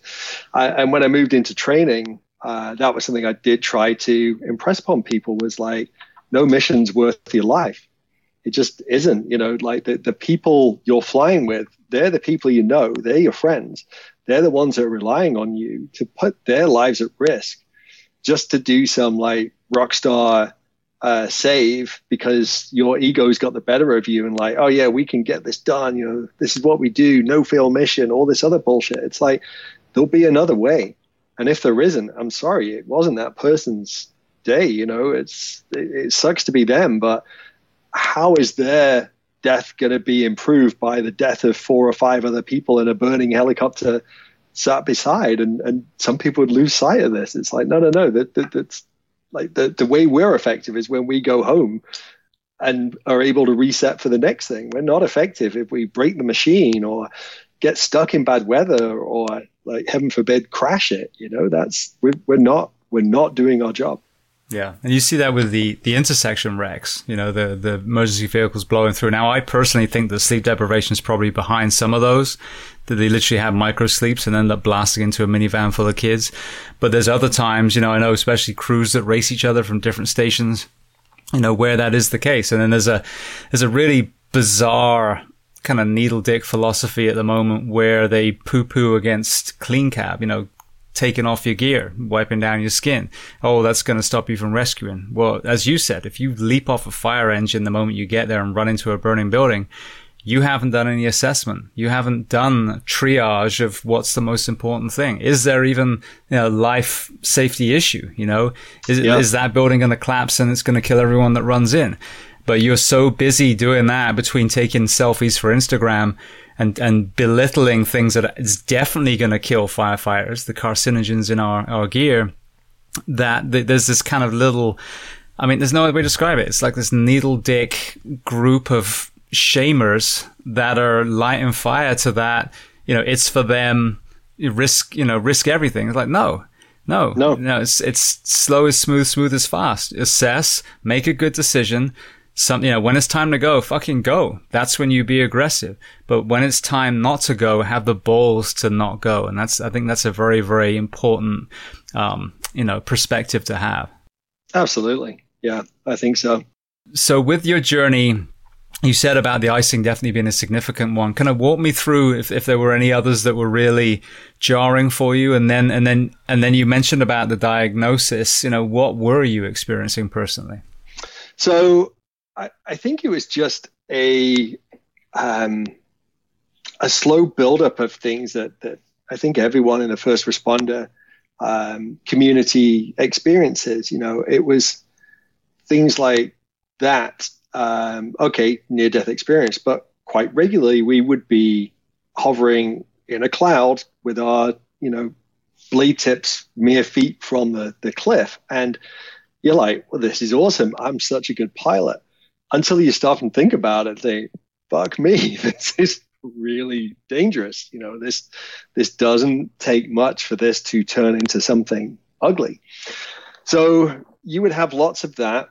There's a few of those, like you turn down a mission knowing that when I turn down a mission now on medevac, there's probably a streetcar involved or a fire or some other way of transporting that patient. Search and rescue, there was a real possibility that people were going to die as a result of you saying no. And then several other calls that realistically you can't change the outcome, but you can't help but feel you could have changed the outcome if you had just been a little bit quicker, faster, smoother, better at what you did. And it starts to chip away at you. We used to get called to drownings and heart attacks a lot. And those two calls would make my heart sink before I even went anywhere, because the chance of us getting there and affecting the outcome were virtually nil. The drowners, actually I've got a couple of stories, one good, one bad, but the one that sticks with me is, it wasn't me, but some of the other guys went to a drowner. It's like a 10-minute drive away from the base, so like a 2 or 3 minute flight. And middle of summer, 3 pissed up lads. One decides to jump off the cliffs into the high sea, immediately gets into trouble. Second one jumps in to help him, immediately gets into trouble. Third one fortunately used his head and called for help. And the guys fired up that helicopter in double quick time. You couldn't have done it faster. They got on scene. They were barely ready to hoist safely, barely. And I saw the footage because we used to carry a camera. And it was pointing straight down. And you could see one guy in the water quite clearly. Now, whether he was just below the water or just on the surface, it's hard to tell from the camera angle. But they put the winchman down, guy called Ed, fantastic fella, and he gets to within an arm's length of the survivor casualty, and a wave hits them both, and the guy is gone. And he surfaced 10 days later. He was already probably toast at that point and going down. And they pulled the other guy off the cliffs, but he didn't make it. It was less than a 10-minute flight to hospital, and he died in the back of the helicopter. And that was about as close as you could have a drowning incident and still use a helicopter, and it still wasn't enough. So whenever those things went off, it's like, oh, sinking feeling. To bookend on that one, the happy story though, we got sent to another one, and it was William again, and it was a couple of jet skiers had come off the jet ski, and I guess the kill switch had gone, but the jet ski had gone far enough away from them. There were a couple of not the healthiest gentlemen, should we say? You know, they'd gone for a rip on this thing, massively overdue. Their wives were worried, put out the call, and basically they came off the jet ski. The kill switch like operated, but the wind was taking it faster than they could swim to it. They just weren't fit enough to catch back up with it. So they'd been in the water for hours, and apparently we flew straight over them on the way to the search area. And they watched us come and go, and without us noticing them, and made their peace with each other. They were kind of, you know, giving each other a hug, and that's it. They were more or less done. And we started our search, and someone on shore said, no, they're over here, and pointed us in a different direction. And we took a look over, and we're like, no, we're wasting time. Let's go back to the search. And we're just going back to the search, and this guy's on shore with a pair of binos. He's adamant that he can see these people. So we fly back again. I'm like, no, this is bullshit. Like, we're going back to the search area. And as we go back to the search area, William's like, there they are. It's like, holy shit, there they are. And we turned around, and we got them both, and they survived. And like, that was very satisfying. They got very close to death. They'd said their goodbyes and everything else. But yeah, more often than not, you got a lot of calls where you were being sent to people that you probably weren't going to affect the outcome. And one of those really stuck with me is I was training up another pilot, and we went to a guy having a jammer on the side of the mountain, and we hoisted him up and we took him to hospital. And I was in the left-hand seat acting as co-pilot. So Kate, the pilot, she was shutting down the aircraft, and someone said, oh, can you come back and help take this guy's wife off the machine? Sure, I'll do that. And that stayed with me. Like, that guy had retired on the Friday. They'd gone for a hike up the mountain Saturday morning, and he'd had a massive heart attack and died. And his wife got to watch 30 minutes of bystanders working on them, was hoisted into a helicopter, watched basically the sack of meat that used to be her husband. And the look on her face, that stayed with me. And it's things like that start to chip away at your soul. And then I'd drive home. So I wasn't staying on the base because like we had a house in Cornwall. So I'd drive home, and suddenly I'm away from everyone that understands what I've done. And you're back in normal society, and it's really hard to talk to people.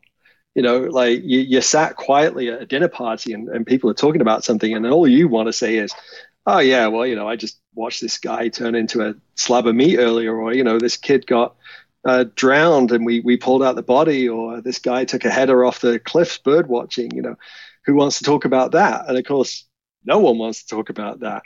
But so I kept it to myself, and you bottle it up because you think, I can't lay this on anyone. These are some miserable images that you get to collect. So instead, I shoved it all out the way, and I was surfing a lot at the time. So surfing was the main outlet. But looking back on it now, like some of the clues, there's some personality changes. I was finding myself crying at movies, like, and the most random movies where I used to be fairly stony faced. Janine would be like, what's up with you? I'm like, oh, I don't know, I'm just feeling a bit down today, you know, no big deal. And then surfing would assume like greater and greater importance. You know, I wouldn't see my wife for 8 days. I'd drive home and I'd want to go straight out, grab my board and head for the ocean.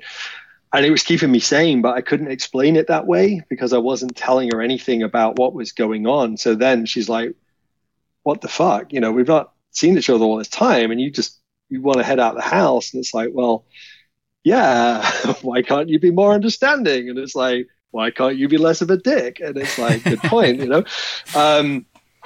But then surfing stopped being healthy because everything had to be done to a better standard than before. So I'd rush home, say hi to the missus, go straight out, piss her off, sit in the ocean for, 2 or more hours, not having a good time because like I'm punishing myself. I'm not doing things as good as I could. I need to do them better. So I'd come home as grumpy as I was, if not more grumpy. And we saw these things happening, but I didn't pick up on anything at the time. You're just keeping it to yourself and thinking that you're keeping it together, And then we went to Canada partly so we wouldn't be apart all the time. And you think, oh, okay, no big deal. That's that part of my life moved on. That's all addressed now. Of course it's not. And these things come out. And then the colitis, that put me on a very low ebb. But I put that down to the colitis. It's like, oh yeah, no, I'm physically ill and all this other stuff. But it was more than that. There was more going on. There was all these unresolved issues. And then moving forward, I noticed it again this year in the hyper and hypoactive feelings. And I couldn't settle when I was at home. So I worked 2 weeks on, 2 weeks off. And I would come home and be on edge. And I'd set myself unrealistic goals. I'd overreact to the slightest thing. And I'd be totally distracted and detached from my home life because I'm already worried about going back into the environment. And the thing that was bugging me was night shifts. Night shifts took on a special meaning of their own after that night. Icing up in the mountains and a few other just shitty experiences in the mountains. There's nothing like night mountains to get the heart pumping, like helicopter versus mountain, there can only be one winner, so you fuck it up and there's like you hoist to a boat, you don't like the boat, you back away, problem solved, right? The boat thrashes itself to bits, great. You don't like the mountain, unlucky, there's his big brother just over there waiting to bite you in the arse too. And you're like, oh God. So yeah, I was noticed this kind of hyperactivity or hypo where I just couldn't be asked with anything all day long. And it was starting to really get on my wife's nerves. And I couldn't explain anything to her. And then my buddy, shared his experiences, which made me think twice, which made me go and get a diagnosis and then realize that, oh shit, actually there's a lot going on here. And it's much, much better. Even in the first few sessions with the guy, once you can put a name to something, it loses its potency, I think. You can go, okay, honey, I am overreacting today, and I know I am, and it's for this reason. Bear with me, it will get better. As opposed to, what's wrong with you? There's nothing wrong with me. I'm absolutely fine. Well, you don't see myself. Of course I'm yourself. You're not yourself.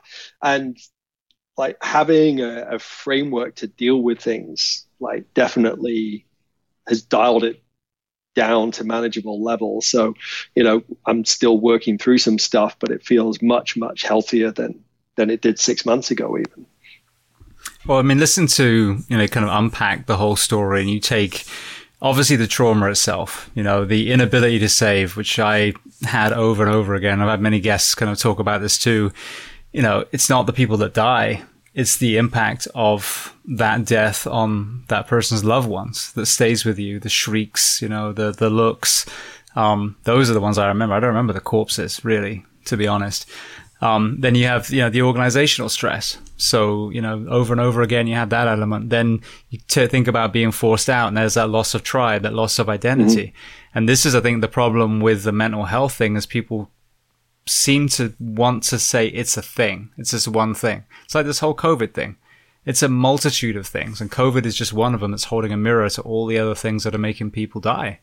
But so it's really powerful to hear that. And then obviously sleep deprivation, as you said, you're working nights over and over again. So now you have this perfect storm of, elements that are contributing towards, mental health challenges. Totally. So with the therapy you're doing, is it EMDR? Is it talk therapy? Are there any certain types of things that you found work better for you? Yeah, we've because everything's kind of virtual at the moment, we've gone with this tapping protocol. So you basically write the statement of what's bothering you, and it's kind of 7 things that are negative about that and 7 things that are positive about it. And you say them out loud, and you tap at certain points around your head and face, the kind of acupuncture points. And it feels completely ridiculous, and like finding somewhere like secret to do it rather than you would like tapping your face on the bus and look like a mental case. But it's helping, and I guess the idea is you change those negative feelings into positive ones just by reinforcing it with this tapping protocol. So far so good, but as I say, I don't think I was terribly far down the line. I think it's something that needed addressing. I think I could have quite easily not addressed it, let it slip through the cracks, and ended up another statistic of, well, we got divorced because I'm working away, and, we've changed, without ever realizing of like, well, why have you changed? What did go wrong? What is different? And it's so hard, I think, sometimes to check in with yourself and have that tough talk and be honest of like, things are not the same. Why are they not the same? I find myself, I'd be on the streets of Vancouver just not wanting, like, I couldn't deal with crowds anymore. And it's like, this is not how I used to be. What's moved on, And then you've kind of got to be honest and go back and unpack it. And I'm not a particularly reflective person normally. I try to live in the moment. And I think like a lot of the good things that, the foundation training that you've talked about, the stuff with Wim Hof, the breathing. I think when you surf in the UK, it comes naturally. You're cold water immersed. You're fit and healthy to be able to pound in that. The breathing comes along. It's the fittest I ever was just surfing and not really doing anything else. But that's a long time ago when I used to be able to get in every day and be on the beach and that out in nature and that well-being. It's actually gone away. That's 10 years ago since that was a thing. But you just don't notice. Time moves on, and it's like, shit, all these things I was doing naturally have gone, but I haven't replaced them with anything. I'm not breathing. I'm not taking time out to just appreciate what I've got. I'm not pushing my body. I'm not working on flexibility and core. And all these things just start breaking you back down. And I think your analogy in your book about that bucket with the holes punched in it is the perfect analogy. It really is. It isn't the bottle filling up with stress. It's the bucket draining out of your well-being. And there's lots you can do to top it up, but sometimes you don't notice, and that bucket's just draining all the time. And, a few other things happened this year. As I was saying, my neck and shoulder have been bad, and they got chronically bad. I was going to physio, I was doing some massage, I was doing some stretching, but it wasn't making any headway into it. And we went surfing, and I was like an old man. In fact, I was worse than an old man. There's old men out surfing me, like, oh, look at the 70-year-old ripping by me. And it was such a kick in the balls of like, here's the thing that I would say I love the most, like the thing I really love to do. And it was a fucking miserable weekend of not being able to do it and just been in solid pain when I got out of the water. And it's like something has to change at this point. And I did. I discovered a few other things. And like that's actually what led me to foundation surfing or foundation training, because I felt I can't go on like this. I can't have another weekend of surfing the precious times and feel like this. So I started looking for, okay, what else can I do to improve my lot in life? These things aren't working. What else can I do? And I came across it that way. And again, very helpful for me was my Sartek buddy that was going through a similar journey. He's younger than me, healthier, but he's had some setbacks recently. And he kind of, took control and moved things forward. And it was a powerful gesture. And it's like, yeah, okay, this is the way. I've got to get out of this victim mentality. And I think it's easy to get yourself there and sometimes hard to get out.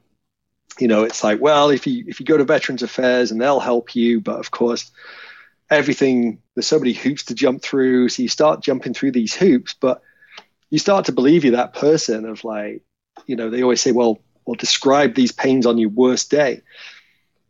And slowly it erodes your soul. And slowly you're turning into this victim of like, oh yes, please, sir, I'd like some money because everything hurts so much and I can't do anything. And it's like, fuck it, I'm 48. I'm not that unhealthy. Like I should have a long, healthy life ahead of me of things that I enjoy. And if you're not careful, you can just like let the mental side things go, and suddenly you're a victim. Suddenly you're alienating everyone around you, and your structure's gone. That network of friends and family that are going to help you, you've alienated them. You've got rid of them, and it's a slippery slope from there on out. You're heading to a dark place. So it's a real fine line with some of this. Is like you've got to accept that, okay, some things hurt. I'm not quite where I was, but I'm going to be positive and try and move this forward rather than just allow it to fester. And that was really what pushed me with the PTSD stuff, was like, I honestly didn't think I had the issue, but I could also recognize that there were some changes to my personality that had perhaps been there longer than I thought and weren't going away on their own. And I wasn't enjoying the person I was turning into. So you've got a choice. Absolutely. Well, and you talk about the pain too, whether it's the colitis or the neck pain or, and that's another area, that contributes to mental ill health. You were this young, fit, military member, police, fire, whatever. And then now you're, as I was, lying on a bed and you can't even sit up without being in agony. You can't pick up your child. You can't, make love to your wife. You can't do any of that stuff. You just, it's invalid. Yeah. It destroys you. And then you said as well, which I think is very, very true, and I see this a lot, one of the ways out is to be like, yeah, put your hands up. Yeah, my back's fucked. I'm going to go out on medical. But you kind of have to play the part then. You hear of people literally tailing people to make sure that they're not living their good life anymore. Otherwise, they'll turn around and say, you were lying, this is fraudulent. So then it stops anyone from seeking help. I've seen this even with some of my friends. They're kind of caught in this, rock and a hard place. And so for me, I had both knees, when I had to have meniscus, snipped on both knees and my back. My back, I ended up healing on my own with foundation training and chiro. But I was like, no, I don't want your fucking money. I'm just going to retire normally because my health is more important to me. And yes, I've got scars from my service, of course, mentally and physically, but I got this, I'll be all right. But there is that, as you said, that real danger of being defined by whatever, your disease, your disability, your mental health prognosis, versus realizing, okay, this is real. Absolutely. This is what I'm facing now. But there are veterans like Mark Ormrod who had 2 legs and 1 arm blown off that are competing in the Invictus Games and competing in jiu-jitsu. So, my colitis, depression, whatever, I can overcome that. It doesn't define me. It's there, it's real, but it does not define me. Absolutely. Yeah. And in my house, I don't have to look much further than my wife because her autoimmune disease affects her eyes. So she loses control of an eye and gets double vision. She still snowboards. She still mountain bikes.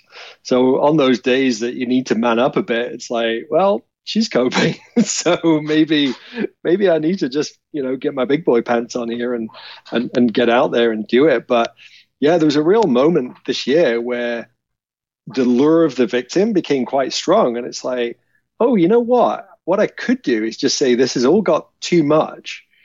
And they'll just give me money and I can retrain. And Janine said, and do fucking what? What are you going to do? I'm like, well, I don't know, I sit on the couch a bit, smoke a bit of dope. She's like, hard no, absolutely not. I'm like, well, ride my bike, go snowboard. She's like, no, absolutely not. You tell me what it is you're moving on to and we can talk. And it's like, I still like I still enjoy aspects of the life. I don't want to be flying forever, but it's hard to move away from it. It's what I've done and what I enjoy. And I'm clearly not over all that search and rescue and everything else, because the first thing I did when I left was join Ski Patrol. So it's like, I've not been able to leave it alone yeah, maybe one day I'll be able to walk away from it, but not just yet. Well, I think that's the other thing that I see with the transition, and it could be retirement, injury, being fired, even promoting from, you know, the boots on the ground to pushing papers in an office. But people struggle again with that identity. And I think what I've seen people who successfully transition, more often than not, it's the same purpose. They might go from Navy SEAL to starting a nonprofit. It might go from, you know, like Tom Hewitt, you know, a professional surfer who's a good person who ends up mentoring kids in South Africa and getting them off the street, you know, whatever it is. But that purpose of doing good, that altruistic element that sent us into the profession in the first place, is carried on. Now, as you said, you can't be a firefighter forever. You can't be a pilot forever. There's a certain point where our body will fail us, or, you know, we just realize we put enough time in. But I think that's the key, though, is finding whatever that next step looks like. And it might be writing, but it's still doing something good in the world. I think that's what allows us to transition from uniform to uniform without feeling like we've lost that identity. Absolutely. There was a change in the RAF pension when I was still in. And at the time, you got a pension paid out if you did a full service, what do they call it? Permanent commission, I think it was. So a full term was 16 years, basically. And then you start with this small pension. Cool. In Canada, you get 50% of your pay if you stick it out for 25 years. And they're just doing some changes now. But the change to the RAF pension was if you stay into 55, like you get a small pension, then at 65, you get this really good pension. Oh, wow, would you like to swap over? I was given the choice.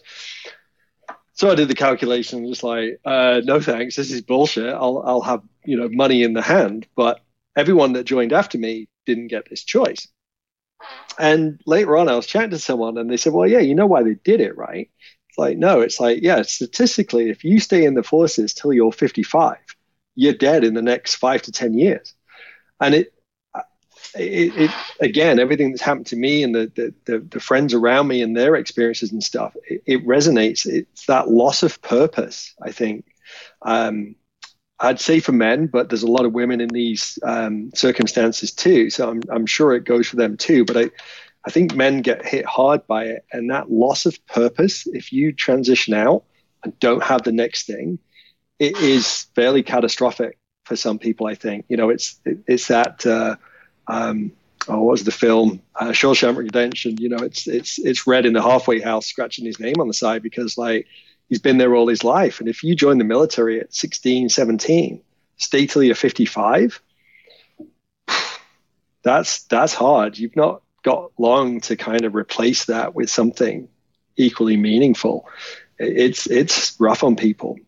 So I always said I was going to get out early and no big deal. But when I tried to get out at 38, Janine told me I couldn't just be a surf bum. So here I am. Well, I think the other purpose that a lot of people don't realize is available to them is just purely addressing the injuries mentally and physically that we have, whether it's neck injuries from, you know, night vision helmet, whether it's, you know, whatever it is. And with foundation training, with, you know, the Iron Neck, which is one of the things I want to bring the founder of that on, you know, all these tools and great teachers and, you know, like you said, breathing practices and cold, you know, ice therapy and all these things are fixing people. Not, you know, you said about, I never used to be this person, and we're never going to be the person we used to be because you and I have seen and done stuff that we can't unsee and undo, and we wouldn't. So the goal is to make us a awesome version of who we are now. And those experiences can make us an incredible human being. We've been through, you know, a crucible and come out the other side, but there's a cost to that. So for me, the purpose has also been, all right, what hurts? What's damaged? You know, like I'm still a little foggy headed now. I've been, you know, basically sworn off drink for almost 2 months now. I'm about to go to a 4-day rock festival, so this might be the last time I say that. but you're a better you know, man than me, James. I've not been able to do that yet. So. it's been the longest stint I've had in a long time. But you know, the foundation training, I've been doing meditation in the morning. I've been doing foundation pretty much every single day because I have baggage that I have to fix. And not even fix, like it's going to be with me forever, but there are things I can do to stop it hurting, things I can do to keep me away from meds, away from surgeons. And I think that's the other purpose, is when you get out, understanding that that job was trying to kill you. Almost everyone listening, our job is trying to kill us. So how do I create the healthiest version of myself once I've transitioned out? And that should be one of my purposes, along with my desire to help others, because you help others by being healthy yourself. Yes. Yeah, absolutely. That was something that came out of the experiences with colitis. Was the whole, you can't pour from an empty cup, and it's true. And since then, I've put myself first is the wrong way, but I've found ways of carving out more time for me. Whereas before, I'd just be go, give, and like, we've got to do this harder, faster, like stronger. Now it's like, I'm off for a nap. I've got my stretchy band with me. I'm going to be in the back room stretching. I'm going to be upstairs doing deep breathing, whatever it's going to be. But carving out that time for me, because you neglect it. We all neglect it. And comes a day that, yeah, you're right. Like exactly what you said, you've got a choice. You can be the best version of what's left now, or you can just give the fuck up. And I don't think any of us have that mentality, but, enough mental unwellness, physical unwellness, take away the support structure, not understand where to turn, it can bring strong people down pretty fast. And it was something, you look back and realize it's not just one thing. It's just a whole lifetime of things chipping away at you. A friend of mine used to describe it as being nibbled to death by the trivia ducks, and it's a version of that's happened to your health. It's like, sure, sometimes we're involved in one big incident, like an explosion went off near you, got hit by a truck, you had the catastrophic fall, but more often than not, it's the stupid little things, like you said, lifting a guy into the back of the van, which you've done before, but that one day the mechanics were off, you probably hadn't slept that well, you were slightly out of shape, and that's the trigger, that stupid fucking thing. My back used to go, my shoulders used to go, and it's like, I've just got to accept this is where I'm at. If I want to be able to do the other things, now I've got to put the time in for myself. I've got to. I can't just ignore it anymore. Absolutely. Well, Dave, we've been chatting for almost 3 hours, so I'm going to transition to some closing questions. No, don't apologize. It's been amazing. Like, this is what I love about these conversations. I say this a lot on mic. Like, when you're present and you're storytelling and you're listening and you're sharing parallel careers. I mean, this is 3 hours of solid gold. It really is. So sure. Well, you're too kind. To me, it's just me rambling on for 3 hours and you not stopping me. So I disagree.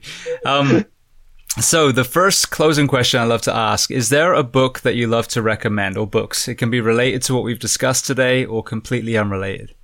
Sure. If you're in the military and you think you're going mental, with what's going on around you, there's a book called On the Psychology of Military Incompetence.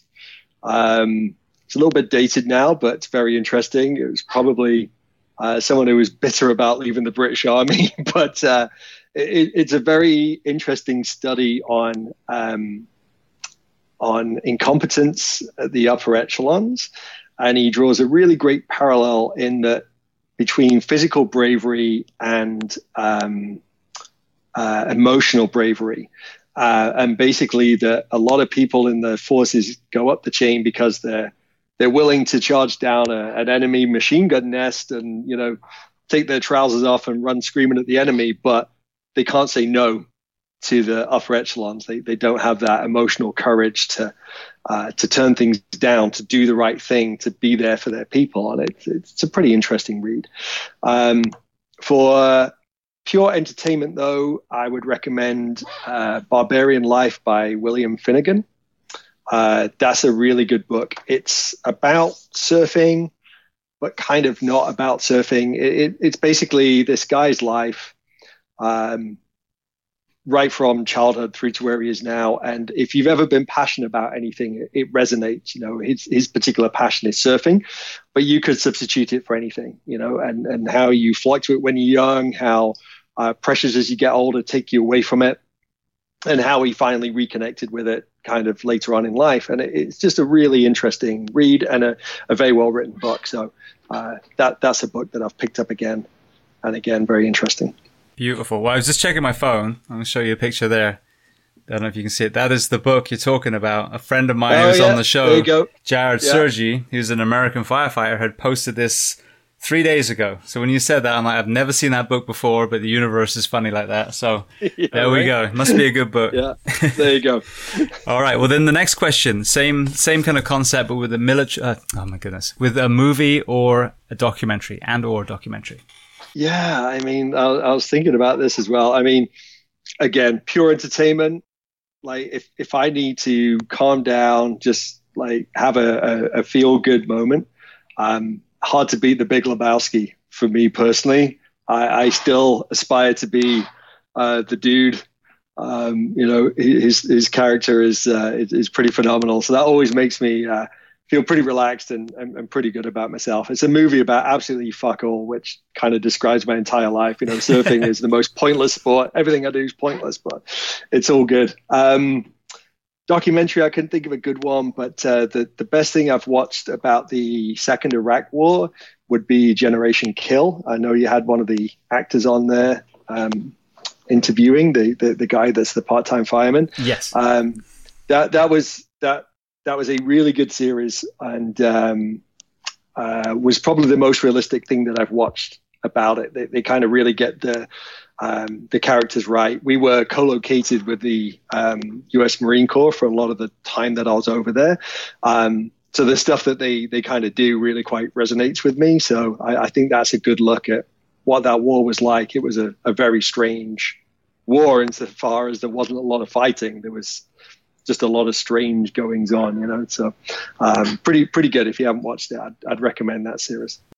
Rudy Reyes is a Marine Recon who's like a fitness guru. He's conservationist, but he's just been over. You aware of the show SAS Who Dares Wins? I think he just did the Australian one, I think, with some of those guys. So he's just come back. So I'm hopefully getting Rudy on at some point too. So that'd be nice. An interesting perspective on Generation Kill and actually being there for real. Yeah. The book's quite good as well. The actual book, Generation Kill. But I think the series is better. It kind of gives you a flavor of what it was like. Now, I'm probably getting the actor wrong. Is it Jeff Daniels in Big Lebowski? Yes. Yeah. So he's also a foundation training student.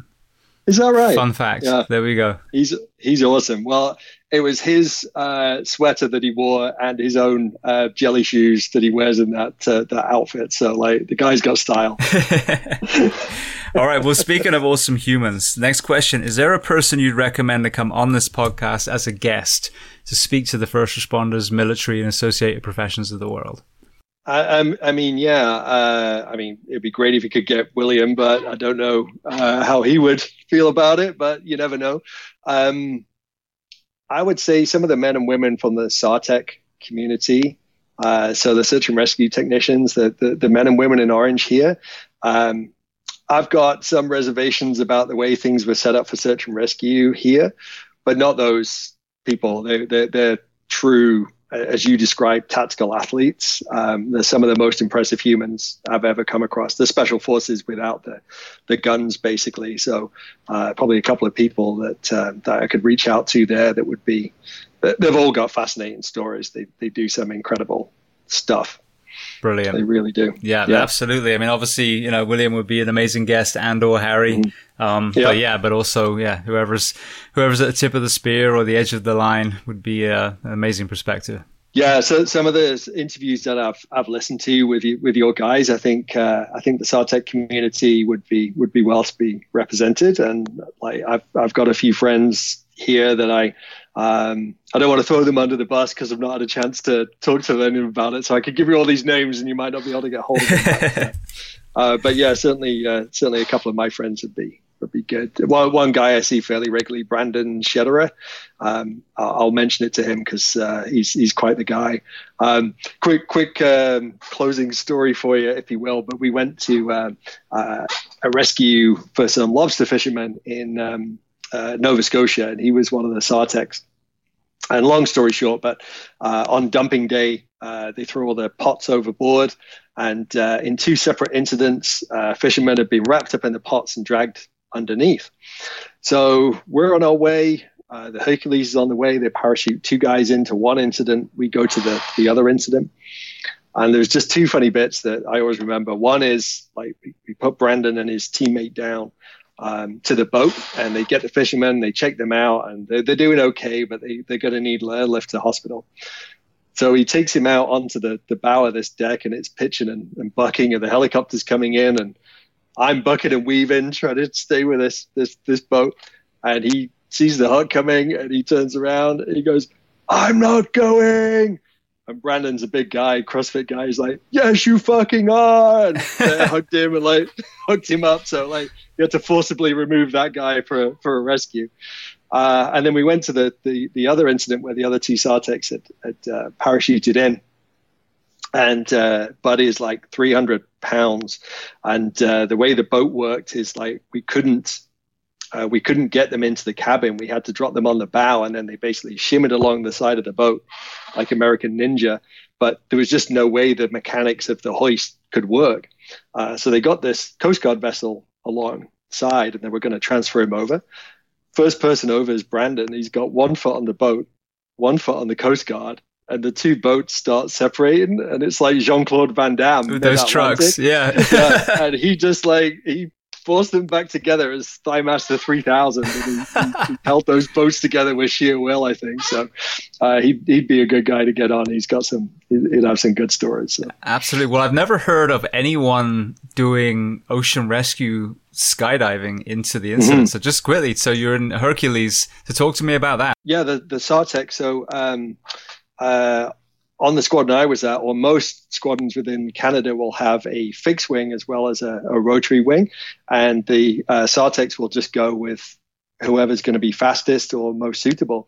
So that gives them a skydive capability. Basically, they'll parachute in. So they actually parachuted into the ocean and swam to the boat. The first guy landed alongside what he thought was the target vessel, and he looks up at the fisherman and nods at him, and the fisherman nods back, and he gathers all his kit and he looks back up, and the boat's fucked off because it wasn't him. And this guy's like, "Oh, guy parachute into the ocean, no big deal." He thought it was fishing game. He's like, "Fuck this, I'm out of here. These are all too small." Absolutely. So these guys can actually be parachuted in and be self-sufficient for a few days until you get a helicopter there to extract them. So it's like I say, they've got some interesting stories. There's some big incidents that they go to. I'd never heard of that before. So one of the other things I've learned today. Yeah, there you go.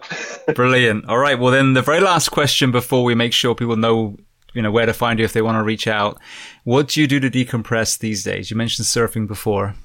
Yeah, I would love to say I'm a full-time surfer. I'm not. I still go, but not nearly as much as I'd want to. So I'm pretty lucky where we live. I've got a huge mountain bike network right by my doorstep into the Cumberland Forest. So that's been pretty good for the soul, that kind of forest bathing and getting out and doing something that's similar to surfing, but a little different and more expensive. We're also fairly close to a mountain, so we've got a ski resort not too far away. So I snowboard and ski patrol up there.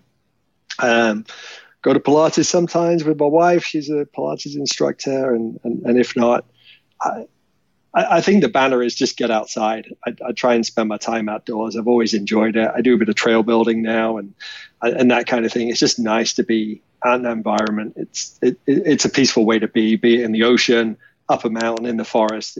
It's a great way to decompress for sure. Yeah. Beautiful. Well, I'm sure people are fascinated. I mean, we've talked about so many different things and so many different countries in this conversation. So if people want to learn more about you or follow you or reach out to you, where are the best places online? Sure. I think I'm Surfing Sawboy on Instagram. It's probably about it, really.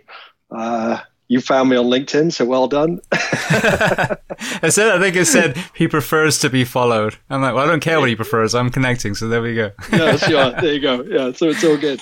I've never thought of myself of that way, but you realize that, and again, blow sunshine up your ass, but I think the podcast is such a noble pursuit that it does connect people like that. You know, I was out riding my bike before, and I thought, it'd be great. We should get a bunch of these people together and, like, you know, surf, mountain bike, hang out, share these stories. You know, it's what they're for. So yeah, if anyone wants to talk through stuff, I'm more than happy to discuss things, share my journey and what I went through, because I think no one should suffer.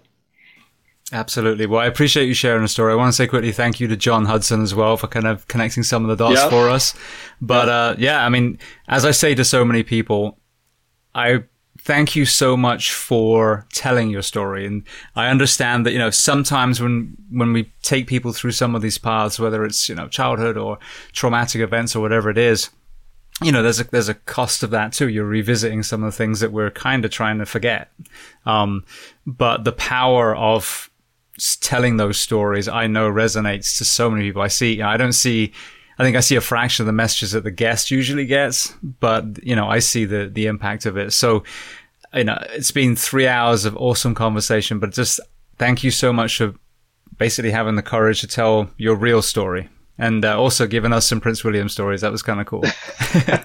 No, thanks, James, and thanks for the opportunity. I've been tight-lipped most of my life, and then you realize that there's a power to actually share some of these things. And, you know, if it helps someone else, then it's worth it.